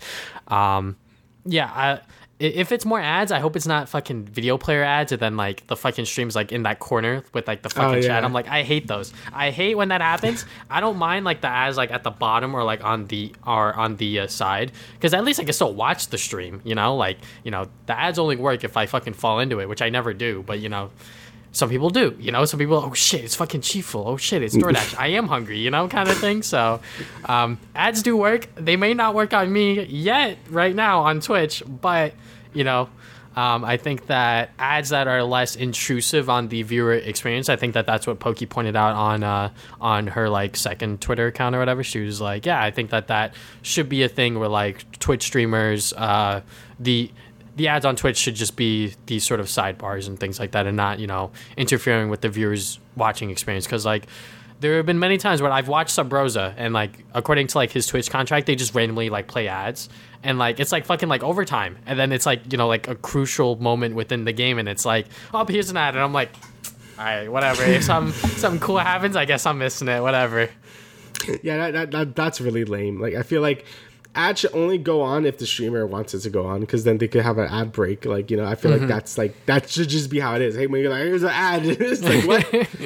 I didn't agree to that, and then you miss something cool because obviously it's like live, so you can't like pause it. I mean, you can, but like go for the VOD and stuff. Yeah. So yeah, I feel which that is crazy that Twitch doesn't have that yet, but YouTube does, where you can like rewind and shit like that. Yeah, like that's like one of my favorite things about YouTube, because I'm a VOD boy. Like I like to watch things live. I like to pause. If I want to do stuff. And on YouTube, instantly keeps going, and then you can just like fast forward or whatever. Twitch just feels so ancient with its VOD system, where you have to like wait for it to like upload its VOD, like, and then it's like not completed yet, and then you have to like it's like a pain in the ass. Like I really hate it as someone that watches a lot of Twitch VODs, because that's just how I like watch Twitch streams, because I don't really catch them live a lot of the time. Yeah, it's just a pain in the ass. So like hopefully Twitch actually invests in that stuff, because it's been like that forever. So. But whatever, they want more ads, so it's fine. It's fucking Amazon, they'll be okay. Yeah. Alrighty. So this is what I was saying before with saying good stuff, because Yuji Naka. So Yuji Naka, he reveals that 6 months before Balan Wonderworld came out, he was removed as director and therefore filed a lawsuit against Square, which is now over. So like everything that happened, right, kind of happened, right. So his thing was he already knew the game was unfinished, Balan's Wonderworld, and he criticized Square Enix and Atheros. I don't know who that. Atheros, I guess they're associated with the project in some way. But okay. Continue. For going forward with the release, he did like a tweet longer, like he just like started rage tweeting about all the things that happened. Basically, yes, the game just wasn't finished, and Square Enix just wanted to push it out the door. And I mean, this is a kind of a complicated story thing to talk about, because Yuji Naka has been known to be very difficult to work with. And Square Enix is also like pretty annoying to work with too. So it's kind of like both sides are kind of like really difficult. Obviously Square hasn't really like said anything about this. I don't think they really cared, to be honest. But Yuji Naka is really pissed, rightfully so, because even if the game has a lot of fundamental issues, and I feel like 6 months wasn't enough time to really make this game good. Like, it was just too many underlying issues for the game to like end up being anything but garbage, essentially. But I feel like it was very unfair to Yuji Naka to just like release the game anyway for like no real reason, just to be like, okay, we gotta get this thing out the door now. Mostly when you could see like he kind of did care for the game quite a bit. So yeah, that's always really unfortunate when publishers like just rush to creative vision just to like make money. And Square is really bad with that in general, as we'll talk about later. Square just feels like they have no loyalty to just like sell things and just like want things out the door. And that's kind of why Square has been publishing a lot of the shittiest games that come out recently, like The Quiet Man and stuff, like, or Mind Jack and stuff, like all this shit that like no one's heard of because it's so bad. And Battle Wonderworld like fits right in there, and the game's really not good. So it sucks that Yuji Naka wasn't able to like make the game out of his full vision because of like how Square has been like really just pushing him to do it. But yeah, it's just kind of an unfortunate situation. But again, we don't really know the full story because Yuji Naka, again, has also been notoriously hard to work with, like in other like Sonic projects. So yeah, but I think he's not really fabricating anything, but I definitely think it might be a little more to this, but we just don't know yet. Also, it's very uncharacteristic for any Japanese person to really like go off like this. Like, I feel like a lot of the time, like a lot of Japanese people are very like, sensitive of work culture stuff and like don't really want to speak out too much. And then I've never seen this, but he just write a whole wall of like complaints, which is kind of cool to see. I think more people in Japan should be like this. Like they should like be a little more aggressive about like, hey, like what the hell was this? Like, Kojima's pretty notorious for that with Konami and stuff. So yeah, it's kind of like that, but yeah, kind of whole situation there. Yeah. Very, very interesting. I mean, like you said, I don't think 6 months was enough to turn this game around to a masterpiece, if you will, but it wasn't Yuji Naka's sort of full vision because he was removed as director because for whatever reason. But obviously he dealt it in court with Square Enix, and he may or may not have won the case. Who the fuck knows? Obviously there's two sides to this story, and the truth is somewhere in there. But I'm very much obviously here to believe Yuji Naka just because like he's the first to come out with this sort of story to be like, hey guys, if you're wondering why the game was so bad, I got kicked. So that's why if things don't seem as polished as they should have been, well, I wasn't there 6 months before it fucking came out. So, he couldn't really do much to the game after he was removed, obviously. And by the way, Arxis co-developed the game with Square Enix. So, okay. So that's why he mentioned them in the sort of tweet. But yeah, this whole thread of things is kind of crazy. I mean, like in one of the tweets, he mentioned how in the original Sonic, you wouldn't die if you had one ring, and that was implemented like 2 weeks before it was mastered or whatever, which is kind of crazy and a very like iconic thing that is with Sonic the Hedgehog to this fucking day. You know, like if you have one ring, you're not gonna die. So yeah, maybe he could have come up with another sort of game design thing that would have changed the game up to make it, you know, sort of good. But obviously, like it's sort of like hearsay, she say. Maybe if this went different, maybe if that went different. But yeah, I mean, I honestly, when I saw this story to be like, yo, he like fucking lost, he legit sued them. I was like, what the hell? Like, but I mean, he was taken out of the project that he wanted to do, and probably unlawfully so. So yeah, it's kind of crazy though. So I'm pretty sure whatever Yuji Naka's gonna do next, the game company's gonna be very, very careful to not take him out. Yeah, I feel like I don't even know if he wants to even work with video games anymore, because I feel like he hasn't really done anything for a while until Balan's Wonderworld, and then he released the game, and then he basically got treated like shit, and then he's like, okay, I wouldn't surprise me if he just retires at this point. He might try to do something else. I don't know if he'll try to go back to Sega, whatever, but yeah, it's definitely like hasn't been great for him, which is unfortunate. I think Balan Wonderworld could have cool potential. Like when I first saw it, I'm like, oh, this could be cool. But then, of course, you know, had so many issues and stuff. So hopefully he maybe finds some other developer or publisher to like make his dream game or something. But yeah, as of right now, Balan's Wonderworld is going to go down as one of the worst 3D platformers in a while. So, which is very unfortunate, but it's kind of the legacy of it right now. Hey, look, man, I have it. I haven't played it yet, but I'm honestly tempted to play it to see how bad it is. You probably should. I heard it's just like not good. So. All right, so moving on from there, we got Sony is currently blocking the ability to extend your PlayStation Plus subscription. So even if your subscription is going to end tomorrow, you cannot extend it until it actually ends. So, the reason that they're doing this is to sort of prevent people from stacking their fucking subscription with like prepaid cards, which some people have already did. You know, some geniuses have already done that. So they are just not allowing people to do that with prepaid cards, and they are waiting for you to redo it once the new tiers come out within whichever territory that you're in. So that's June 13th for the Americas and June 22nd for Europe. So Sony said, as we prepare to launch the new PlayStation Plus membership service, we are doing some work behind the scenes to make the transition as smooth as possible for all of our existing members. AKA, stop bleeding fucking money out of us, please. We're not giving you PlayStation Plus premium if you got, you know, until 2030 or whatever fucking long that you stacked your subscription for. So yeah, I mean, it is what it is, in my opinion. I mean, if there's no way to sort of stack it right now, you know, like, you'll be all right. I mean, like, obviously, like, I'm talking from a person that isn't doing this thing, and I haven't subscribed to PlayStation Plus since ever. Honestly, I've never held a PlayStation Plus subscription for more than 3 months. Just because I don't play online games on my console like that ever since the Xbox Live days, and even then, you know, fucking paying $60 a year for Xbox Live was kind of stupid, and all, and in the grand scheme of things, that was also stupid back then. But just a sort of like, I guess, like anti-consumer thing. But I can understand from a business perspective as to why they're doing it. But them saying that we're working on some stuff behind the scenes with someone from PR to be like, yeah, just say that. Yeah, it's pretty obvious they just don't want to bleed money, like you said, because I think they're charging more for all this, aren't they? Like, so I don't know what's gonna happen for like the current PS Plus members. Like, are they just gonna get the essentials and then they're not gonna get the premium stuff? Or I would assume we get like maybe the middle tier, or I would probably get the middle tier. I have no idea, and then you would have to upgrade to premium, and then maybe you could downgrade yourself to the lower one. I'm not too sure how it's gonna work at all, because it's like. Yeah, they haven't said shit.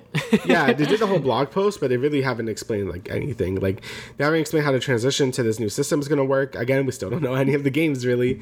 So yeah, right now it looks like it's coming in really hot, and like it probably will kind of be of a shit show. And yeah, it's pretty clear they're just doing this to not leak money. Like, they're just Like, okay, like no one could stack it because I've done Stop stacking. Yeah, I would buy them on sale because usually every year they would have a sale. I'm like, okay, I'll buy another year because it's like, why not? It's on sale. And I would just keep stacking it. I think I have like 2 years stack or something. So I don't know what's gonna happen like to like my membership, like if it's gonna go lower or what. So yeah, it's kind of just like it's just in the air right now. We don't really know what's going on because Sony hasn't really been communicating about this really well. So yeah, we really are just gonna wait and see see what they say during the summer because we're gonna have to know soon because we just don't know anything right now. Alrighty, so we got a lot of Square stuff. Again, there's been a lot of Square stuff lately. So yeah, this was kind of a big thing. So Square sells IPs, basically almost all their Western stuff, to the Embracer Group for $300 million, which really isn't a lot. The Embracer have already got Gearbox and THQ Nordic, so that's probably where you heard about them from. They kind of just been gobbling up a lot of not smaller, but I guess AA type stuff. So they acquired Crystal Dynamics, Eidos, and Square Enix Montreal, along with all its employees. They now have Tomb Raider, Deus Ex, Thief, Legend of Kain, and more. They have more shit, but they have Gex. They have Gex now, I think. So there you go. So, but Square has held onto 3 Western IPs. So they have Life is Strange still, because that does pretty well. Just Cause, because I guess Just Cause does well, and Outriders for some reason. So they have those 3 still, but everything else they gave up to Embracer. And the whole reason for this is they sold all these Western studios because the president of Square Enix is like, oh, we want to focus more on blockchain and NFT gaming and stuff. And then as soon as they said that, the market thing for NFTs and blockchain guys went down super hard. So that was funny.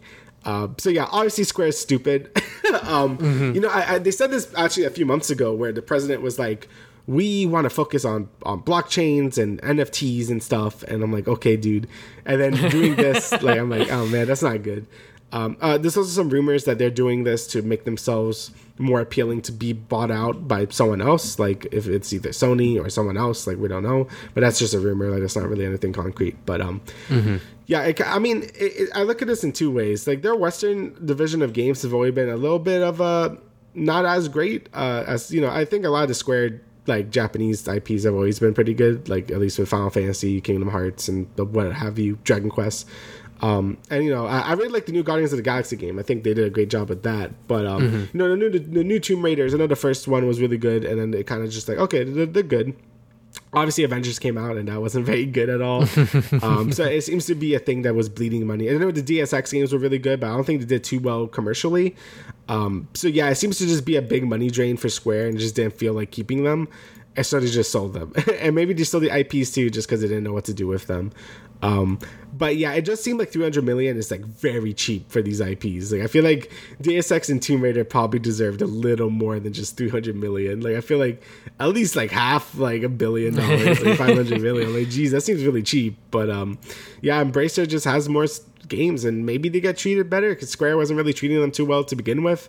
But yeah, it's quite a steal for Embracer Group to buy all these IPs for just $300 million, I think. Yeah, I mean, after everything that happened with the Marvel games, Crystal Dynamics is like, ah, shit, we fucked up, guys. Yeah. So, and if you were into the Avengers game, just, you're probably huffing copium. Oh, they're still updated. they're still updated. Yeah, that shit's dead now. I mean, it was already dead, so. We got Spider-Man copium. It's okay, guys. They're releasing Jane Foster, which is just another reskin of a hero we have. Same thing with Hawkeye and Kate Bishop. It's the same hero. I'm like, good job, guys. But anyways, yeah, I mean, Crystal Dynamics with the Tomb Raider games, honestly, those were bangers. I honestly really like those games. Yeah. I played the first one on PC years and years ago, and I loved it. I haven't played the sequel since, but I'm sure it's just more of the same. The same Uncharted sort of gameplay. Despite Tomb Raider being the first sort of action adventure Indiana Jones style game, but Tomb Raider sort of took elements from Uncharted and made it their own. And I definitely have to play those sequels soon because I have all of them. I just haven't played them, but. Yeah, it is kind of crazy that Square Enix just decided to sell these studios and IPs. The reason I think that they sold the IPs with the studios is because that's what the fucking studios worked on. So like, if they just gave them the studios, it's like, all right, guys, what do you know how to do? We know how to do Tomb Raider. We don't have Tomb Raider. Hi, fuck. So selling the IPs with them, along with whichever ones. If Gex is true, I mean, just give me that Gex trilogy shit, just Crystal Dynamics make Gex, so yeah, they still have Gex with them. So like, if they could, I think there was rumors that a new Gex is supposed to happen, which is really funny. Not like this. I don't think the world's ready for another Gex game, but yeah, I mean, it's kind of cool that Life is Strange is still part of Square, because I thought True Colors was really good. Life is Strange 2, we both, whatever, we don't need to go into that again. But True Colors I thought was really good, so if they could keep up with that, that's great. And the other two I don't really care about, like Just Cause, I didn't even know was still going on, and Outriders is like whatever, like, I don't care either. But I'm sure Square Enix looked at their best Western selling IPs and they're like, all right, these are the top 3, we're keeping those, have the rest. Everything else is gone, go away. So I mean, I just want Square to release like their stuff, like I know they have like Kingdom Hearts 4, Final Fantasy 16, and Final Fantasy 7 Remake Part 2. Like, those are like the big boy games they have releasing. So if they had to release them in a timely manner, I think Square would be fine. But Square just being really stupid lately, so I don't know. We'll see later. Yeah. But yeah, Embracer, I hope that they are able to use these IPs and these people efficiently, and maybe we'll see something within the next few years of what that has to come.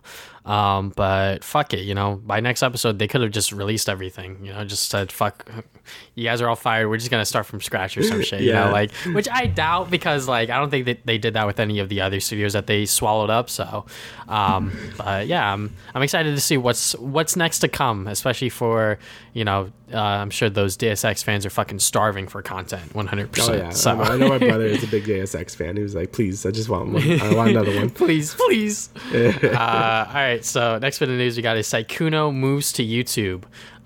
So it was rumored right before this was officially announced, because on his last Twitch stream, he was very emotional, and he was like, "It's been fun, guys," and I was like, "Oh shit!"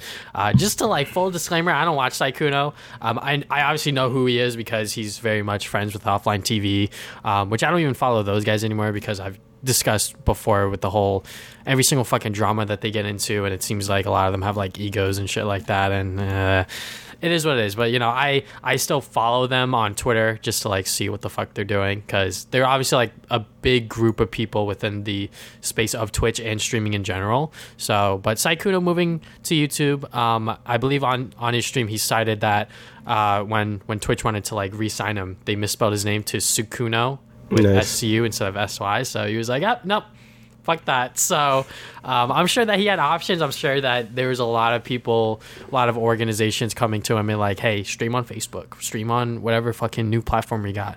But YouTube was probably all right, here's a bag, just stream on YouTube.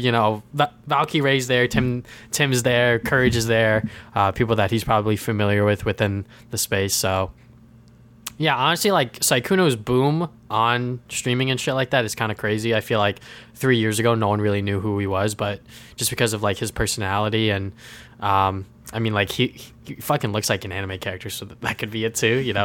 I know that one time he went into a Discord call with fans, and they were all girls, and I was like, what the fuck, this guy's Mr. Bitches, this is crazy. But anyways, I'm glad Sykkuno, he's able to collect the bag while his streaming sort of his stocks in the streaming game is pretty high, sort of thing. And I feel YouTube, them getting another big streamer from Twitch to join their platform is just going to create YouTube gaming be a much stronger space as a whole. Yeah, I mean, to get more exclusive stuff, that's just going to, boost their numbers and stuff. I mean, I know the YouTube streaming has gone a bit better since, its inception, which is cool. Mm-hmm. And if they get more big streamers, and, that's always good for them.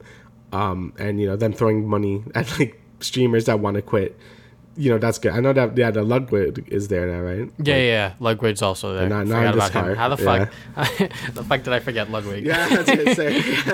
Ludwig was a kind of a big get for them. So, I think with these stable of streamers, they're definitely come to YouTube, come watch these people. Because, I don't think people are more loyal to the streamer than they are the platform, I would think. Well, it depends. Like, if it's on Facebook, then probably not. But like if it's on YouTube, I think a lot of people wouldn't mind just going on YouTube to watch their favorite streamer because it's kind of what you're watching, right? Like, I don't watch many streamers, but like if Jeremiah wants to like say like YouTube, I probably would just like watch him on YouTube because I don't really care that much. So yeah, it's definitely a personality driven thing. So if you like that person, you're probably just gonna follow them anyway, and that benefits the whatever platform they're on. So I think that's why having these exclusive deals with people is always going to be king in this sort of thing. I mean, it didn't really help Mixer, but I think Microsoft pulled the plug too early on that one. So yeah, Ninja and Shroud got the bag. So they're the ones that shouldn't be complaining. It's really just like Microsoft being like, okay, we're not doing this anymore. But that was the thing we talked about, right? So. And I feel like signing with YouTube is a lot more stable just because YouTube has shown that, hey, look, we got Valkyrie, we got Courage, and those two people have been on the platform for over a year now. I feel like it's been maybe 1 or 2 years for them on the platform. And, now we got Ludwig, we got Tim. So it seems like, the space for YouTube gaming is just growing more and people are coming up on YouTube, obviously, as streamers. Not to mention that one kid that said some really hateful shit on fucking Valorant, We never talked about that, but I don't even know how that kid in particular blew up, but that's neither here nor there. If you know what I'm talking about, you know what I'm talking about. But yeah, if you know, you know. Sykkuno, props to him. I'm happy that he is. He's found a new home to continue streaming, and like you said, if I guess like Tarek were to fucking move, I guess I would move to YouTube, I guess. But right. Yeah, I mean, I've been watching streams on Twitch for years and years now, and it feels like Twitch has had this monopoly on the platform for so long. So I feel like maybe YouTube's actually sort of getting there. Obviously, they're still far away, just because there are third-party apps like FrankerZ's and shit like that makes the Twitch viewer experience just a little more better when you see Keck W's and some other dumbass, fucking emotes pop up, I'm sure that some of those work on YouTube, maybe. I'm not sure. Obviously, I don't watch YouTube streamers, so I wouldn't know, but maybe they do. Maybe they don't. Not entirely sure, but yeah, definitely a cool power move by YouTube. Just snatch Sykkuno like that. All right, so next, Sonic. As always, Sonic. So yeah, Sonic Prime. So this was the Netflix show, and they showed a really, really short teaser. They showed the new Sonic, and he looks a little weird. He looks fine. He looks a little I don't know what's the word to describe it, video gamey. Lanky? I guess. Yeah, kind of. And he has a new voice actor, and I think someone said he sounds like a mix of Roger Craig Smith and Ben Schwartz a little bit. I kind of agree with that. It's kind of like the Sonic voice, I imagine. It just kind of feels a little off-canny because it's not either of those two, I don't think. So, but yeah, I mean, it looks fine. I have no problem with his new voice, I don't think. And his character model, again, looks a little weird, but it'll probably grow on me as well. So, I don't know. What do you think? Again, it's a very short trailer, or teaser. Yeah. It's just 15 seconds, 14 actually. But yeah, I mean, I think Sonic looks fucking great. I am excited for a Sonic show where he looks like the actual video game character and not like Sonic Boom, kind of thing. Yeah, I know, Sonic Boom is a little weird. I know the show is pretty good, but yeah. Yeah. That show had more. That show had no right being as good as it was, if I can say that. Just seeing the clips and shit like that, the way the fucking writers wrote jokes that were actually very funny for Sonic fans. But Sonic Prime, visually, it looks good. With the whole Netflix controversy with them fucking laying off all of their animators and whatever, that fucking sucks, obviously. But just looking at this in and of itself, it looks cool.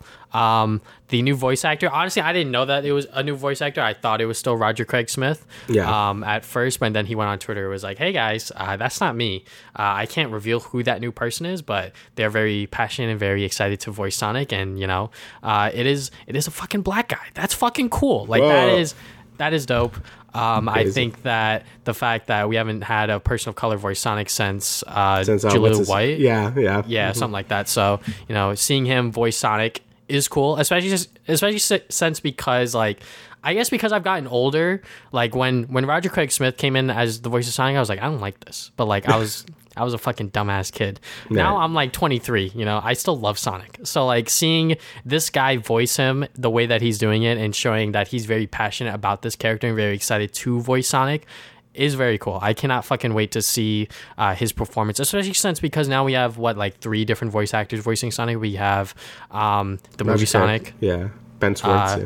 Ben Schwartz. Roger Craig Smith for Sonic. What the fucking games, right? Yeah. Fucking what's the new Sonic game called? God damn Frontiers. it. Sonic Frontiers. God damn it, Damien. You're a bigger Sonic fan than me. And then we have Devin. So yeah, very cool. And they are all 3 passionate about this character, and I cannot wait to see what Sonic Prime has in store for not just for kids who want to watch the show, but also for the fans, because it seems like that's a very big thing that they keep in mind when they're making Sonic stuff these days, is to like, okay, like obviously like Sonic's for kids, but like we got to make sure that, you know, longtime fans are happy and shit like that, because, you know, Twitter's gonna have a fucking storm if they're not. But yeah, honestly, I cannot wait to see how this show looks, just because this quick 10-second teaser was very, very cool. And you know, he may be a little lanky, but you know, it's Sonic. And I cannot wait to actually see a full-length trailer for this, because I think that Sonic Twitter will fucking lose their minds, and that's all I'll see on the timeline when that day comes. So yeah, I feel like it's been teased for a while too, right? Like Sonic Prime has been like a thing for a little bit. We just didn't know anything about it, so it's gonna be nice to finally see it like in action and stuff, and see how the writing is, see how the storylines are. You know, I'm not expecting anything crazy or anything, but it's gonna be nice to have a Sonic show that's more faithful to the original character designs and stuff like that. Because, you know, I know Sonic Boom is like good, but you know, the character design is always like off-putting to me, especially Knuckles. I still don't like how Sonic Boom Knuckles skipped like day. Yeah, very very cursed looking. So yeah, it's gonna be nice to have like character models that are more like on like the game side of things. So yeah, definitely looking forward to Sonic Prime. All right, so next bit of news is that New York City sues Activision, citing that Bobby Kotick wasn't fit to sell off the company to Microsoft. So if you read the article, it's pretty much just about them being like, Bobby Kotick, I don't think he was in a position to sell it to Microsoft. So that is kind of interesting, and they're pretty much demanding like documents showing that like other people were potentially interested in buying it, the details of the Microsoft deal itself, et cetera, et cetera. So yeah, I mean, you know, how do you add more fire to the already burning building, if you will? I mean, they make good points where it's like, yeah, they basically like he had, you know, other motives to sell it because he already knows, like, well, they're trying to figure out if he knew about all the allegations, which he probably definitely did, but he's saying he didn't. So he's saying like, okay, he already knew that this company was going to go down, so he might as well just sell it and, you know, leave a golden parachute and stuff. So now New York is being like, hey, you can't do that. Like, that's like fucked up. So now to try to find the documentation about like if he knew about these things, which he probably did, because, you know, how does he not know about that? I mean, he was the one doing it too. So yeah, definitely. This is a great like sort of lawsuit, and hopefully like they get something out of this, because I know a lot of people were angry when Microsoft bought it. Like, you know, it was like two sides where people were happy that Microsoft was probably going to reform Activision Blizzard to be a better company, but it's also annoying that Bobby Kotick is going to like get off scot-free and stuff like we talked about before.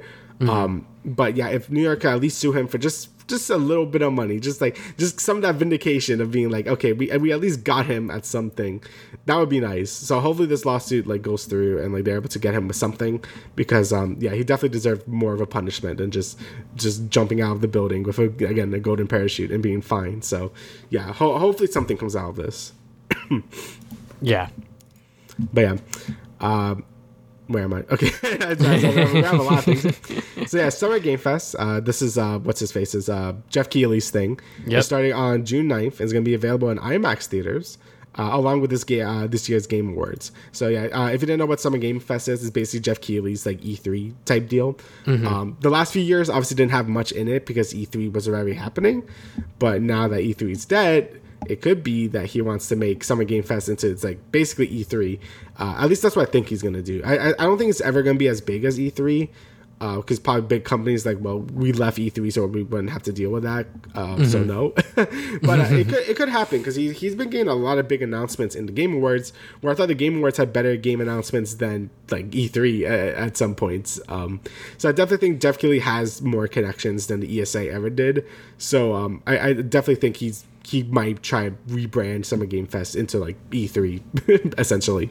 At least that's what I've been getting the vibe of. Maybe not this year, but probably next year. He definitely wants to like lean in and like get more companies to show off their things in this Summer Game Fest. But as of right now, I don't know how well this one's going to do. I know the last one was kind of like whatever, so it was like a lot of indie stuff.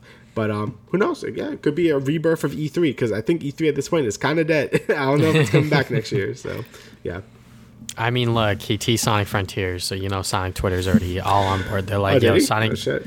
I mean, in this, I guess the tweet. It was like a sizzle reel of like different games and like Starfield, Sonic Frontiers, Star Wars Eclipse, and Calypso Protocol. So right, well, hey, look, if they show Sonic Frontiers gameplay, everyone's gonna lose their fucking shit. But yeah, I mean, it's cool. I think that the fact that he's gonna have it in IMAX theaters is gonna be an interesting experience.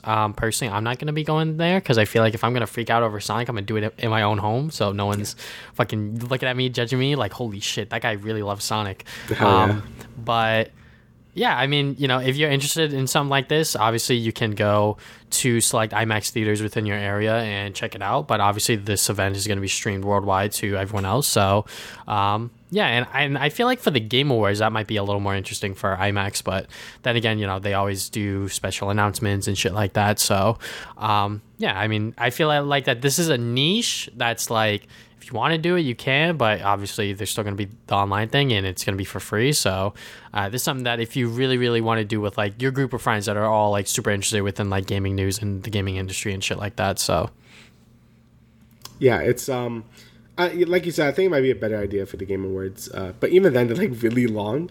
So I don't know if I don't know if I want to stay there for like 4 or 3 hours, like watching this. But I need a pee and then like run into like lobby. Like, I don't know. I feel like that's kind of, I'd rather just watch it at home. And sometimes you have some like resident sleeper moments. I'm just on my phone now. So. Yeah. But yeah, it's a cool idea though. I think that's actually really neat of an idea for him to do. So yeah, kind of on board on that. But just kind of see what the announcements are now, are we? Because that's what it always comes down to. All right, so next we're going to get into some entertainment news. So first up, details on Spider-Man Across the Spider-Verse were revealed at CinemaCon. So the first 15 minutes were shown. I'm not going to say what those were, but you can read the article. I read some of it, and it seems to be pretty cool in terms of what they're doing to open the movie. There are 1,000 people working on this movie, which that's I believe is the biggest animated project to have this many people working on it. So this shit gonna be pog. This shit gonna look fucking crazy. They're gonna make sure every single frame is gonna look great. Like when you get a frame, you can post on Twitter and it's fucking art. There's 240 characters. Oh my that God. Is crazy. 6 universes. And part 2 is officially called Spider-Man Beyond the Spider-Verse. So that's pretty cool. Instead of just calling it, part 1, part 2. Obviously, they're doing the sort of Avengers Infinity War Endgame kind of ordeal. But yeah, I mean, like just details like that. I'm pretty excited for it. They do have the first 15 minutes done, guys. So that's good. Woo, that's good to know. That's good to know. But, we won't be seeing this movie until sometime next year. But it is what it is. Can't rush perfection, as I always say. But yeah, I'm still very, very excited, especially because just reading the article and seeing what's described as the first 15 minutes was pretty cool opening, if I can say that. I just I hope it doesn't. I mean, this is the issue we always have with the Spider-Man stuff, like the last few ones, or like hopefully it doesn't get like too much stuff in it where it just can't do it. I think No Way Home did it really well. Like I think it didn't feel too bloated. I mean, it had a lot going on, but for the most part, I think they did pretty well. Like Spider-Man 3 and Amazing Spider-Man 2 have that issue.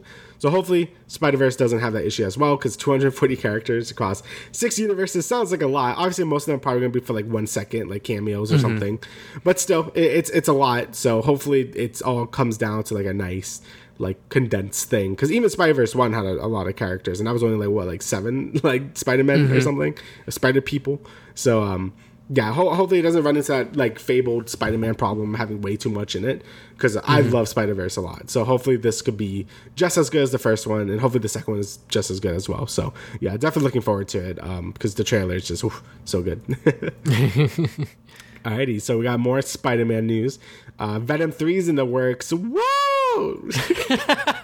So yeah, I have yet to watch Spider-Man Venom 1 or 2 because I don't really care that much.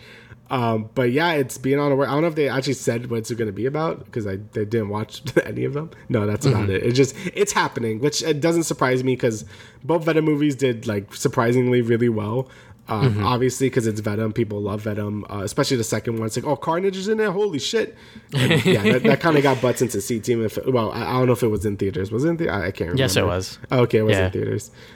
So yeah, like that doesn't surprise me at all. Like this is Sony's like they found something they could really milk, and they're gonna milk the shit out of it. I don't know if they're gonna make more after 3. Like they might put them in other like non-Avengers stuff. Like be like, here's our Avengers Sinister 6 movie. Here we go. So yeah, that's probably what's gonna end up happening. I guess I could talk about the other thing too. Bad Bunny is starring in El Muerto. that means dead movie. So that's a villain in Spider-Man. I actually never heard of this villain. Bro, legit, no one's heard of this character, and like he appeared in 2 issues of the Civil War comic. I think I forget exactly which storyline that he appeared in, but pretty much this character has 2 fucking comics and they're trying to make a movie out of it.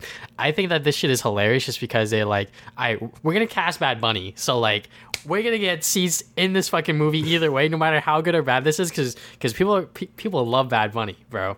Bad Bunny is one of the largest music artists in the fucking world. So him being as El Muerto in this fucking Sony Marvel Spider-Man movie or whatever the fuck is going on, who knows? Okay, I feel like everyone knows that this movie's gonna be bad, but like there's a slight chance that it can be good. But maybe a sweep, you know. Stop. But yeah, it is kind of crazy that they're just making a movie about this character in particular, especially since everyone's like, we want Amazing Spider-Man 3, we want Spider-Man 4 with Sam Raimi and Tobey Maguire back and shit like that, especially since after No Way Home. So yeah, I mean, at this point, it's like Sony's making the wrong moves. They're announcing the wrong movies. It's like, do they even know what they want anymore? If you just want to make money, just try to make those 2 movies. And then, Andrew Garfield said that he was stepping back from acting. And someone was like shit posting and being like, yeah, he probably saw what Sony was doing with Spider-Man and said, never mind. So, but it's just yeah. Like why? They could get like at least like Craven or something. Like I don't know. Like, I mean, they are working on a Craven movie with Aaron Johnson, the guy who played Kick-Ass and Quicksilver. So right. That can be good. That could be good. Yeah, it's just like, man, I like this Sonyverse has been like very cursed. Like, it's just like I don't know. Like, Morbius has definitely been the one that was like, okay, this is kind of shit. Like, for some people, Venom could defend it because it's like, oh, it's just a dumb, fun movie. Like, it's fun. Venom is cool, whatever. But with Morbius, like, no one really gave a shit. Everyone just memes on it. It like did really well. So yeah. Yeah, I don't know what the hell they're gonna do for Venom 3. Honestly, I really like Venom 2 more than Venom 1, just because maybe Carnage had to do with it. That makes sense, yeah. But also because like it was a shorter movie, and also I think at that point they knew what they were doing. At that point, they were like, all right, well, it's Eddie Brock and the symbiote, and they're like a fucking buddy cop, and they're in this like really like weird relationship, and like it's funny to see them bicker and sort of have this like internal turmoil with each other. So that's why Venom 2 was so much fun for me personally. And because it was only less than 2 hours long, the story was moving pretty fast, and sort of stuff was happening. But with Venom 3, I don't know what the fuck they're going to do. I have no idea. What other Venom characters can they pull out? Are they going to do the fucking Donny Cates sort of new Venom run? I doubt it, because like that shit's kind of crazy. I'm going to be honest. Like the storyline in that comic, like I've only read the first like 20 some odd issues of that series, and I haven't read it in like years at this point. Like I have issues that I'm just sitting on that I haven't read yet, but people love that version of Venom, and I don't know what the fuck they're gonna do for Venom 3, because at this point this Venom is like so different from the one in the current comics, just because this one's very goofy and very Eddie Brock Jr. I'm Eddie Brock. Yeah, so I don't know, like this I mean, if they can't get a Spider-Man for this Sonyverse, they probably are just gonna make Venom the hero at this point. Hey, look, it could have been Andrew Garfield, but I'm sure he looked at the scripts and was like, yeah, nah. I'm good. I think I'm done. No more Spider-Man for me. But moving on, we got more Marvel news. John Watts exits the Fantastic Four movie that he was supposed to direct. So that's kind of crazy. Apparently that he is just stepping away from the whole superhero, just directing stuff. I guess after No Way Home, he was like, fuck, this is a bag. All right, I'm good. I mean, it could be that. Or it could, like in the article, it just says like he just got burnt out, which doesn't surprise me, because I feel like if you've been working on these like Spider-Man, especially Spider-Man. Yeah, like I feel like Spider-Man also comes with a lot higher expectations from a lot of people, so maybe he felt like he had to make them like as good as he can, and it probably just took a toll. I mean, especially No Way Home, like that was like really good, and after that he's like, I basically made like an Avengers movie with Spider-Man, so like, do I really need to make any more? Especially, like, I feel like Fantastic Four probably wants to take a lot out of a person because it's like 4 superheroes. So Yeah. it doesn't surprise me that he just wants a break from superhero movies. Like, that doesn't surprise me, and I think he's done a good job with all the Spider-Man, like the newer Spider-Man stuff. I've really enjoyed his work. Some people might say otherwise, but I've enjoyed it. So I think he deserves sort of a break from superhero stuff. He really feels like he needs to. And like, John Watts, like as a director, I can't really tell from his directing style because I haven't watched his other movies, but I know that people who have watched his other movies, they've seen elements that he's done previously in the Spider-Man movies, and yeah, sure, like that's kind of cool. But I feel like for the most part, when it comes to like Marvel movies, they want someone that will just listen to what they want. They're like, all right, we want this movie to be done this way. They're like, all right, cool. Except for James Gunn and Taika Waititi, they're like, all right, guys, just fucking do what you want because you guys obviously know more than we do. So I've been hearing a lot about Doctor Strange being very different as well. So yeah, probably Sam Raimi got a lot of freedom. Yeah. Sam Raimi, I will be seeing it tonight, so hopefully it lives up to my personal expectations. I've been seeing some tweets here and there. I haven't been reading them because I've been trying to keep my opinion not I guess like tainted yet, but I wonder who's gonna introduce the family of Marvel, Fantastic Four. But I'm also curious who's gonna be cast for them because there's been many fan casts with Emily Blunt and John Krasinski as like Mr. Fantastic and Miss Fantastic, which I think those two could be really really good. But I know that those two actors don't want to be tied to the whole MCU thing because it is a big ass commitment, kind of thing. Yeah, but then again, like, for every movie, yeah, it's like, all right, we need you in Avengers. You're like, fuck, all right, I guess we got to block out this amount of time for this and this. So who knows who knows who's gonna be casted and shit like that. I've seen a lot of fan castings and most of them seem to be on the head. So in terms of like who to be what. But yeah, hopefully when we finally see whatever this Fantastic Four movie is, it's gonna be cool. Whoever directs it next, I hope that it is gonna be exciting because I still remember when Doctor Strange 2 lost his director. It was like, oh shit, like that guy's really good with like horror and stuff. And then they fucking got Sam Raimi, and I was like, all right, like this is hype now. So, but yeah, John Watts, take a break, do what you got to do. But yeah, we're just gonna have to wait and see for what happens next for the Fantastic Four. All right. So speaking of like, I guess, delays and stuff, so the Mario movie has been delayed to April 7th of 2023. So I believe this is like basically a year delay. And it's actually 4 months because it's supposed to come out later this year. Right. It was supposed to be December, I think. So yeah, apparently, I don't know if this is true or not, but apparently it was leaked that it was supposed to be a musical, and like the test screenings apparently really didn't like it and thought it sucked. So apparently like they just didn't like that and like decided to be like, okay, we're gonna like do something else. Again, I don't know how true that is because that's what I've heard everywhere. But yeah, that sounds pretty like not great. And also apparently Chris Pratt was have a Brooklyn accent, so it's supposed to do like, it's me, Mario's. No! So that Twitter video he did, he was like, that's not actually my voice, but it was his voice. I mean, it's a me, Mario. So. So yeah, apparently that's what's been going down with this movie. I feel like this movie is definitely going to be worse than the Sonic movie because it feels a lot more like what's the word, corporate. Like it feels like corporate. More, like Nintendo has like, I guess, a little more control in terms of like what they want instead of just letting the people who love these characters do what they want, kind of thing. Yeah, and I mean, Illumination has always been kind of like more cookie cutter, like, oh, we make animated movies, like the Minions and stuff. Like, I mean, I like Despicable Me 1. I thought that was good. But, like, for the most part, they've been pretty, like, safe. Like, what was the other one they did? Like Secret Life of Pets or whatever. Like, it's very safe, family-friendly movies with some jokes for adults or whatever. But yeah, I feel like this movie is just going to end up being pretty generic, like in general, which is unfortunate because I feel like there's like kind of a lot you could do with like Mario stuff, like in terms of like cool things. Like, I mean, the Mario RPGs did really well because they were able to come up with like unique ideas for them, even though it's like, oh, Mario in an RPG, that how the hell is that going to work? And they made it work. So I feel like Mario as a movie doesn't feel as far fetched either. But I think Sonic just has more to work with in terms of storylines and stuff, and I think Sonic just has a more devoted fan base in general. So it doesn't surprise me that that directors and stuff would be a little more passionate about it than Mario maybe, because like, oh, he jumps on turtles. So but yeah, I don't know how this movie's I think it's gonna end up a lot worse than Sonic though. That's just how I'm feeling. Yeah, and I feel weird. Like what's it called, like with the actors, you know, like the Mario movie, just a bunch of fucking A-list actors. Yeah, it's like fucking Chris Pratt, you got fucking Charlie Day and shit like that, fucking Jack Black. Like, I'm sure that these people love Mario to like a certain extent, but when it comes to like comparatively to the Sonic movie, I'm sure Ben Schwartz was fucking ecstatic to be voicing Sonic and shit like that. So plus, a lot of them weren't like big name actors. Like the only big name actor in the Sonic movie was like Idris Elba. Like Jim Carrey, like, you know, he like in the 90s.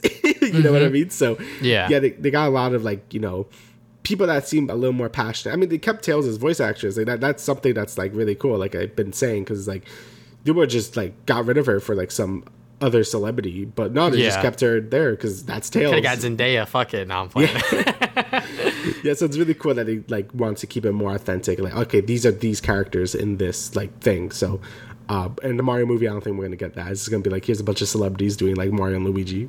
I mean, Charlie Day as Luigi is pretty sick, but like, it's kind of like, you know, still whatever. Yeah, I mean, like, if they got delayed, they got delayed. I'm sure that they wanted to hit it for Christmas because it's like, I want to go see the Mario movie for Christmas. Like, parents are like, shit, that's a cheap gift. Let's go. But now it's going to come out in early next year. So hopefully it still does well. I mean, Miyamoto said in a statement that they decided to push it.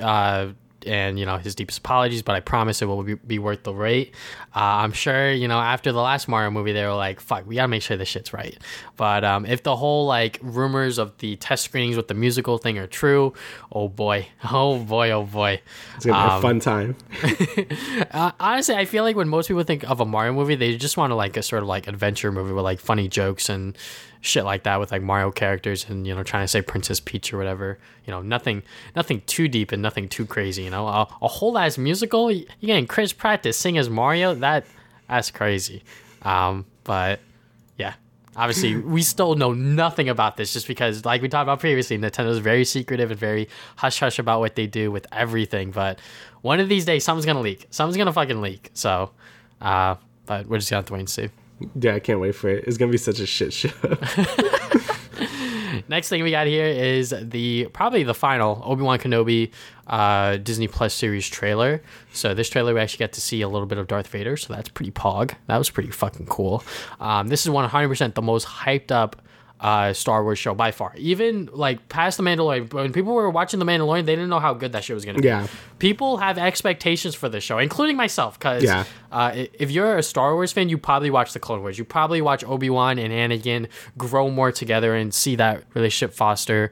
And now, you know, it's after Order 66. It's been 10 years after those events, and you get to see Obi-Wan, you know, sort of just, you know, walking around, you know, trying to be the Jedi Master that he is. And, you know, you have still trying to find him because he's fucking hiding, obviously for a good reason. So I believe this is another 6-episode Disney Plus series. 6 episodes, hopefully there's enough content to satisfy everyone. I feel like if every single episode's a banger, then they've done their job, you know. Apparently there's going to be a fight with Darth Vader and Obi-Wan, so when that fight comes on, everyone's going to lose their mind on the fucking timeline. 100%. That's going to be cool because, you know, in the original trilogy, when Obi-Wan and Darth Vader fight, it's very not good because it was like the first lightsaber duel ever. So it's very slow and not very exciting. So it's going to be cool to see like a more energetic version of that, you know, because, you know, you feel with like actual choreography. Yeah, with actual, like, obviously not as crazy as Revenge of the Sith where they're doing like flips and shit like everywhere. There's probably gonna be a little more grounded than that. But I feel like an actual fight between Darth Vader and Obi-Wan is gonna be really cool just because, you know, Anakin should be very pissed at him. You know what I mean? So I feel like we never really got that in the original trilogy, obviously, because they didn't like have the prequels written out. But now with all that context from the Clone Wars and the prequels and all that, I feel like we could have a more like I guess emotional version of this. So yeah, that I think that's gonna be pretty sick if we could see that. Also, like the choice of music they did in this trailer is really good as well. And just making Darth Vader like this like threatening force is like really nice. I think that's like probably the one thing that I think no one could disagree with is in the more recent Star Wars stuff is I think they've done a good job with Darth Vader making him feel like this like like impossible OP character. Like every time he walks on screen, he's just like, oh shit. I don't know. Did you beat what was the game? For I always forget the name. Last Force Awakens Jedi. Fallen Order. Fallen Order. There you go. Did you beat that? No, but okay. I won't say anything then. But there's a point where it's like, oh shit. So yeah, they do good. They do good with that sort of stuff. So yeah, I'm really happy to like see that still going. But yeah. Hopefully it doesn't like I know the Boba Fett. I need to watch Boba Fett still, but I know like you don't need to. It's fine. I know, but I kind of do because I know some parts are kind of gonna be important for Mandalorian season 3. I know I could probably just skip the rest and just watch those 2 episodes or something, but I still probably have to watch it just like in principle. So, but hopefully don't drop the ball like that. Hopefully it's like a consistent bangers like you said, because I think we both love Obi-Wan. Like we like that dynamic with Anakin and Obi-Wan. So seeing them sort of like, I guess, reconnect, not really, because, they hate each other. But it's gonna be, well, I guess Anakin does, but yeah, it's gonna be good. I think it's gonna be, hopefully it's good. Look, if there's anyone who hates Star Wars more, it's the fucking fans. Yeah, so, basically, yeah. If this shit flops, it's over. It's 100% over. But I got faith that it's not. I have a feeling that they know the stakes for this show. They know how important Obi-Wan and this story with Anakin, how important this shit is to the fans, that they are hopefully trying their damnedest to not fuck it up. Yeah, and Disney must know that. That is my hope. That is my only hope. Yeah, because I know like it's really only like Mandalorian that people really, really enjoy from the Disney, like the new Disney stuff. So like they kind of been batting out. And that's a whole new character. And that's a whole new side story. Yeah, like he's like a whole new thing. So if they fuck this up, I feel like they're never gonna hear the end of it. Like people are really obnoxious with the sequels, like saying how bad they are. Like that would be times 10 if this show's bad. So hopefully it's not. Because it's just like when anything comes out and people are fucking hating it, years later it's like, man, I love Spider-Man 3 by Sam Raimi. Dude, it's like, do you though? I remember when the prequels came out, everyone hated them, and now everyone's saying they're the best things ever, and like they're not. Like I like a lot of things about the prequels, but like the acting and like just the overall movie quality is like not great. Like the fights are cool. I like a lot of the world building and like all the things they set up, but like the movies themselves are still like pretty bad. So yeah, I don't know. It is what it is. Yeah. I guess I'll take the helm for this last story. So the Washington Post published a story about TSM. They are, I believe it was just reported that they're still the largest esports organization by like the dollar value, like by a long shot too. Apparently there are some things going on with the CEO, with contractors and employees, even people higher up are at risk of getting fired if they step on the wrong toes of Reggie. So, and I mean, as a person who's been following TSM since I got into League, which was 2014, TSM was the first team I followed a lot. That was when they got Bjergsen and Wild Turtle and X Special. I remember all that. I remember that. Odd One Diaries. Like that was my TSM roster, and I followed TSM through and through. And then most recently this last split where they got like all of those like Chinese players and shit like that, and like it was Spica who he or Huni, Tactical, and then the imports. I was like, I'm not really a big fan of TSM, and also with the whole like controversies and like Double If who's also a legacy player on TSM, straight up came out and was like, yeah, Reggie's a fucking asshole. While still signed with TSM, he straight up said that. I was like, what the fuck? Obviously, like, he's not just saying this shit just to say it. Like, he obviously has reasons to say it. So, and it's obviously showing with this Washington Post article, people being like, like, if you ask the wrong question, you may get fired. Like, and like, there's a quote here that I am going to read. That was when Andy told the whole company that the HR person was let go because he asked a question that Andy didn't like, said a former TSM employee. I think he realized how ridiculous it sounded, so he followed up by saying, well, he asked 2 questions that I didn't like. No one wants to ask questions after that. Yes, 100%. No matter what environment you're in, if you ask a question and then the response is you're fired or like you're stupid and you're dumb, you're not gonna fucking ask questions. Obviously, that's why teachers say there's no dumb questions, but sometimes there are dumb questions in reality. But that just because someone asks a dumb question doesn't mean like they're trying to push your buttons, you know, like when they're working for you, they're trying to make sure that they're doing what you want, right? And like there's a later part in this article where like people are working and like they're fucking like putting in hours and hours and hours, and then like Andy's like, I don't want this. It's like, what the fuck, bro? What do you want, bro? So, you know, it's sort of like this game of them trying to play like, what is he thinking? What does he actually want? Like, he told us to do this, but what does he actually want? So it seems like there's a reason why Lena left TSM, Doublelift left TSM, Myth left TSM, Bjergsen left TSM. All of these like legacy TSM names just left. And like, honestly, like today, like the only TSM thing that I follow is the Valorant team, because I love Subrosa and I love the new players that they picked up with Rossi and Corey, and even the other two with Seven and GMD. Like those players are fucking cracked out of their minds and they are super fun to watch. And I'm happy that they qualified, but you know, TSM as an organization, obviously, like they're fucking huge, they're fucking big, and there's a reason why people don't speak out and retaliate against TSM, because you know, if you get fired from TSM, it's like, well, what happened there? You know, sort of thing. Like, word gets around, the other orgs are going to hear from Andy himself, be like, yeah, no, that guy's a shit worker. So, like, now they can't even find another job within the space of esports because that's what they want to work in. So, you kind of just have to take it to the chin and just sort of, like, deal with it, which is why a lot of these statements are sort of, like, anonymous and they don't want to, like, put their name out there. But, yeah, I mean, like, I've always known that Reginald was a fucking, you know, asshole. So. I was about to say that, yeah. Like, I don't think it was like, I think it was pretty well known that Reggie was always kind of, like you said, like an asshole. Just throughout the years. Like, even, yeah, I also follow TSM, like, back then when I was, like, playing League and stuff. You know, like, the original team roster is kind of what I remembered, like, pretty fondly. And I know Reggie was always the one, like, he was always, like, yelling and, like, being a weirdo. Like, you know, he's always, like, really aggressive about a lot of things. So I'm like, oh, that's kind of, like you shouldn't do that. So as TSM grew, it makes sense that maybe his ego grew. Maybe he felt like, you know, like, he always had a competitive spirit, like he said in the article. It's like, oh, I hate to lose and stuff. But, you know, when you're, like, a CEO of a company, you're supposed to be, like, way more reserved. You're supposed to collect yourself. You're supposed to, like, direct a bunch of things at once, and yeah, that's probably stressful, but I feel like yelling at your employees and making them quit with like high turnover rates probably isn't the best thing to be doing. And you know, we see the same thing with contractors with like Nintendo, where we talked about in the beginning of the podcast, where they're treated like shit. They get, you know, they'll get the benefits or whatever. Reggie still yells at them like crazy. The thing with the no questions, where no one could say anything without being fear of getting fired. Even the article says even if you're like a higher up person, you basically could get fired too. It's like like a lot of the managers and stuff, they said only like the shortest one lasted for like 4 months until they quit, which is like outrageous.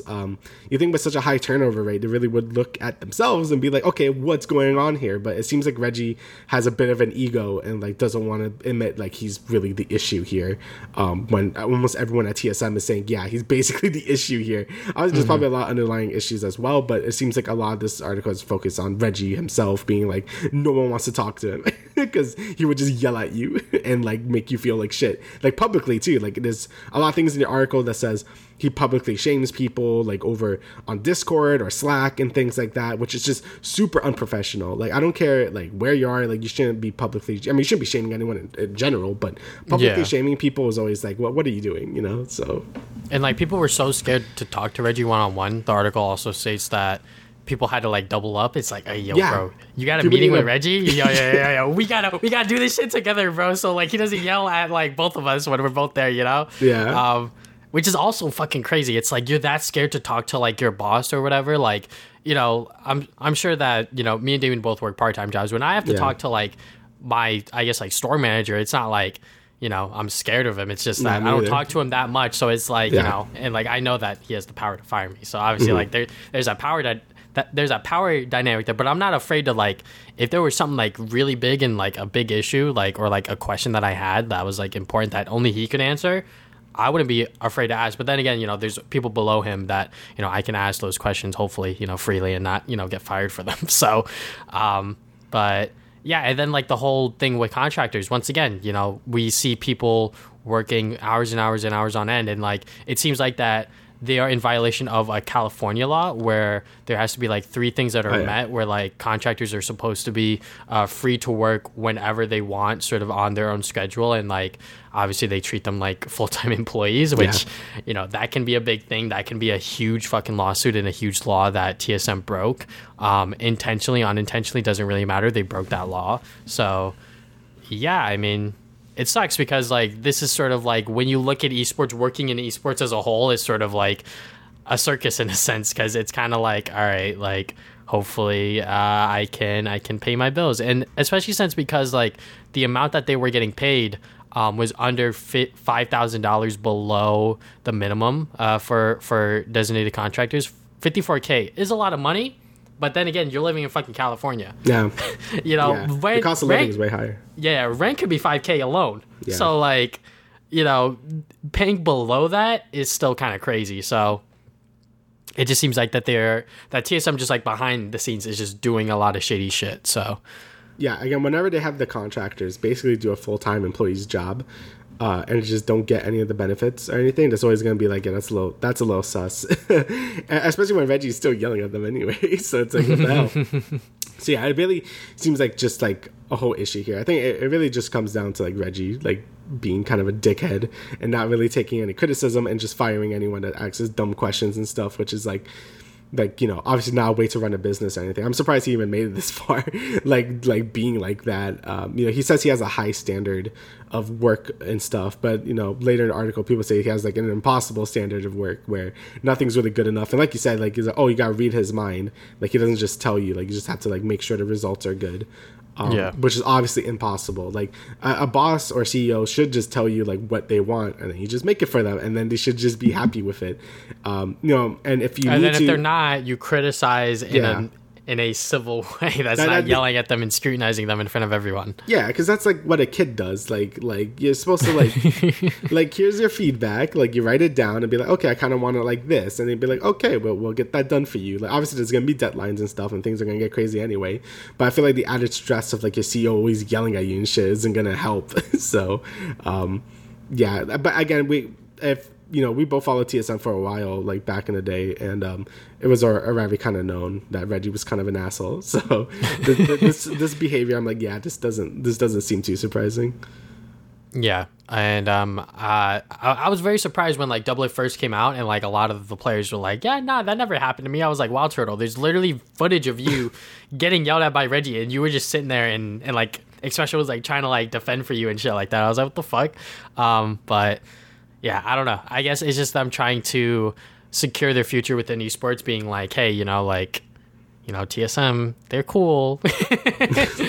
But obviously, you know, like with stories like this coming out and maybe even like legal, you know, fucking ramifications because they literally broke some laws according to this story, you know, we're just gonna have to wait and see exactly what happens with TSM and in its capacity, because like 100 Thieves came in like maybe 5 years ago, something like that, and like they were ranked number 2 in like high in like dollar value within like esports teams. But then again, like they sell like merch and like a lot of content, or not sell content, but you know, they make a lot of content and they have a lot of big names on the org and shit like that. So yeah, you know, this could be the start of the downfall of TSM, because they literally took like 9th place in the LCS last split. So oof.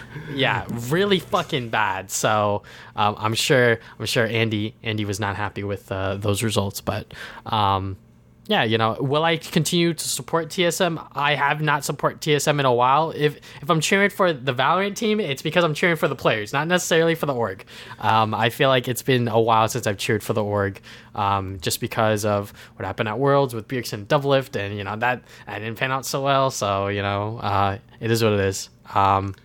Yeah, I feel like that's like, I mean, I feel like that's the case for most sports things.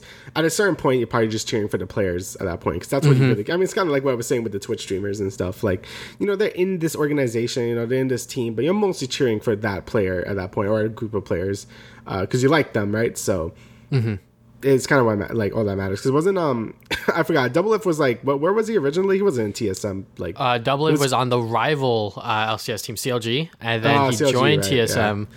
because CLG didn't want him anymore. So then he was like, I'll join TSM because TSM is fucking Bjergsen, and Bjergsen's insane. Yeah. And then he went to Team Liquid because TSM didn't want Doublelift anymore. And then Team Liquid was finding success with Tactical.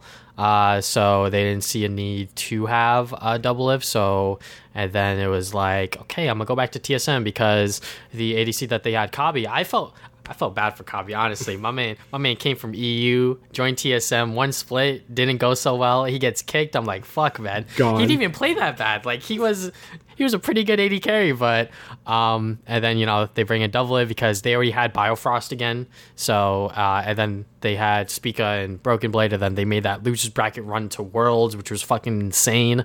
And then after that they got 0-6 at Worlds, so they didn't win a single game. So a lot of stuff happened there. And then I think after that, Doublelift wanted to play for TSM still, but there was like this whole like drama with him like trying to like figure out like what the team was, and like Reggie needed like an answer right then and there. Like that's a whole other sort of like drama there. Yeah. But pretty much he wanted to play for TSM, but Reggie kind of forced him to retire because Doublelift's not going to join a fucking 8th place LCS team just to play, like he wants to play to win. And obviously like a lot of these tier 1 orgs already secured their ADC players. So it sort of forced him into retirement, but it seems like he's enjoying content creation still, especially because he's just able to just freely talk about stuff, co-stream the LCS broadcast whenever that happens over the weekend. And yeah, so this is a nice way to chill, man. Like, be a pro player, just be a streamer, like, and then you're fine. Yeah, I mean, it may have been meant to happen, but obviously, like, he wanted to still continue playing because he is still like pretty good. Like, honestly, I think that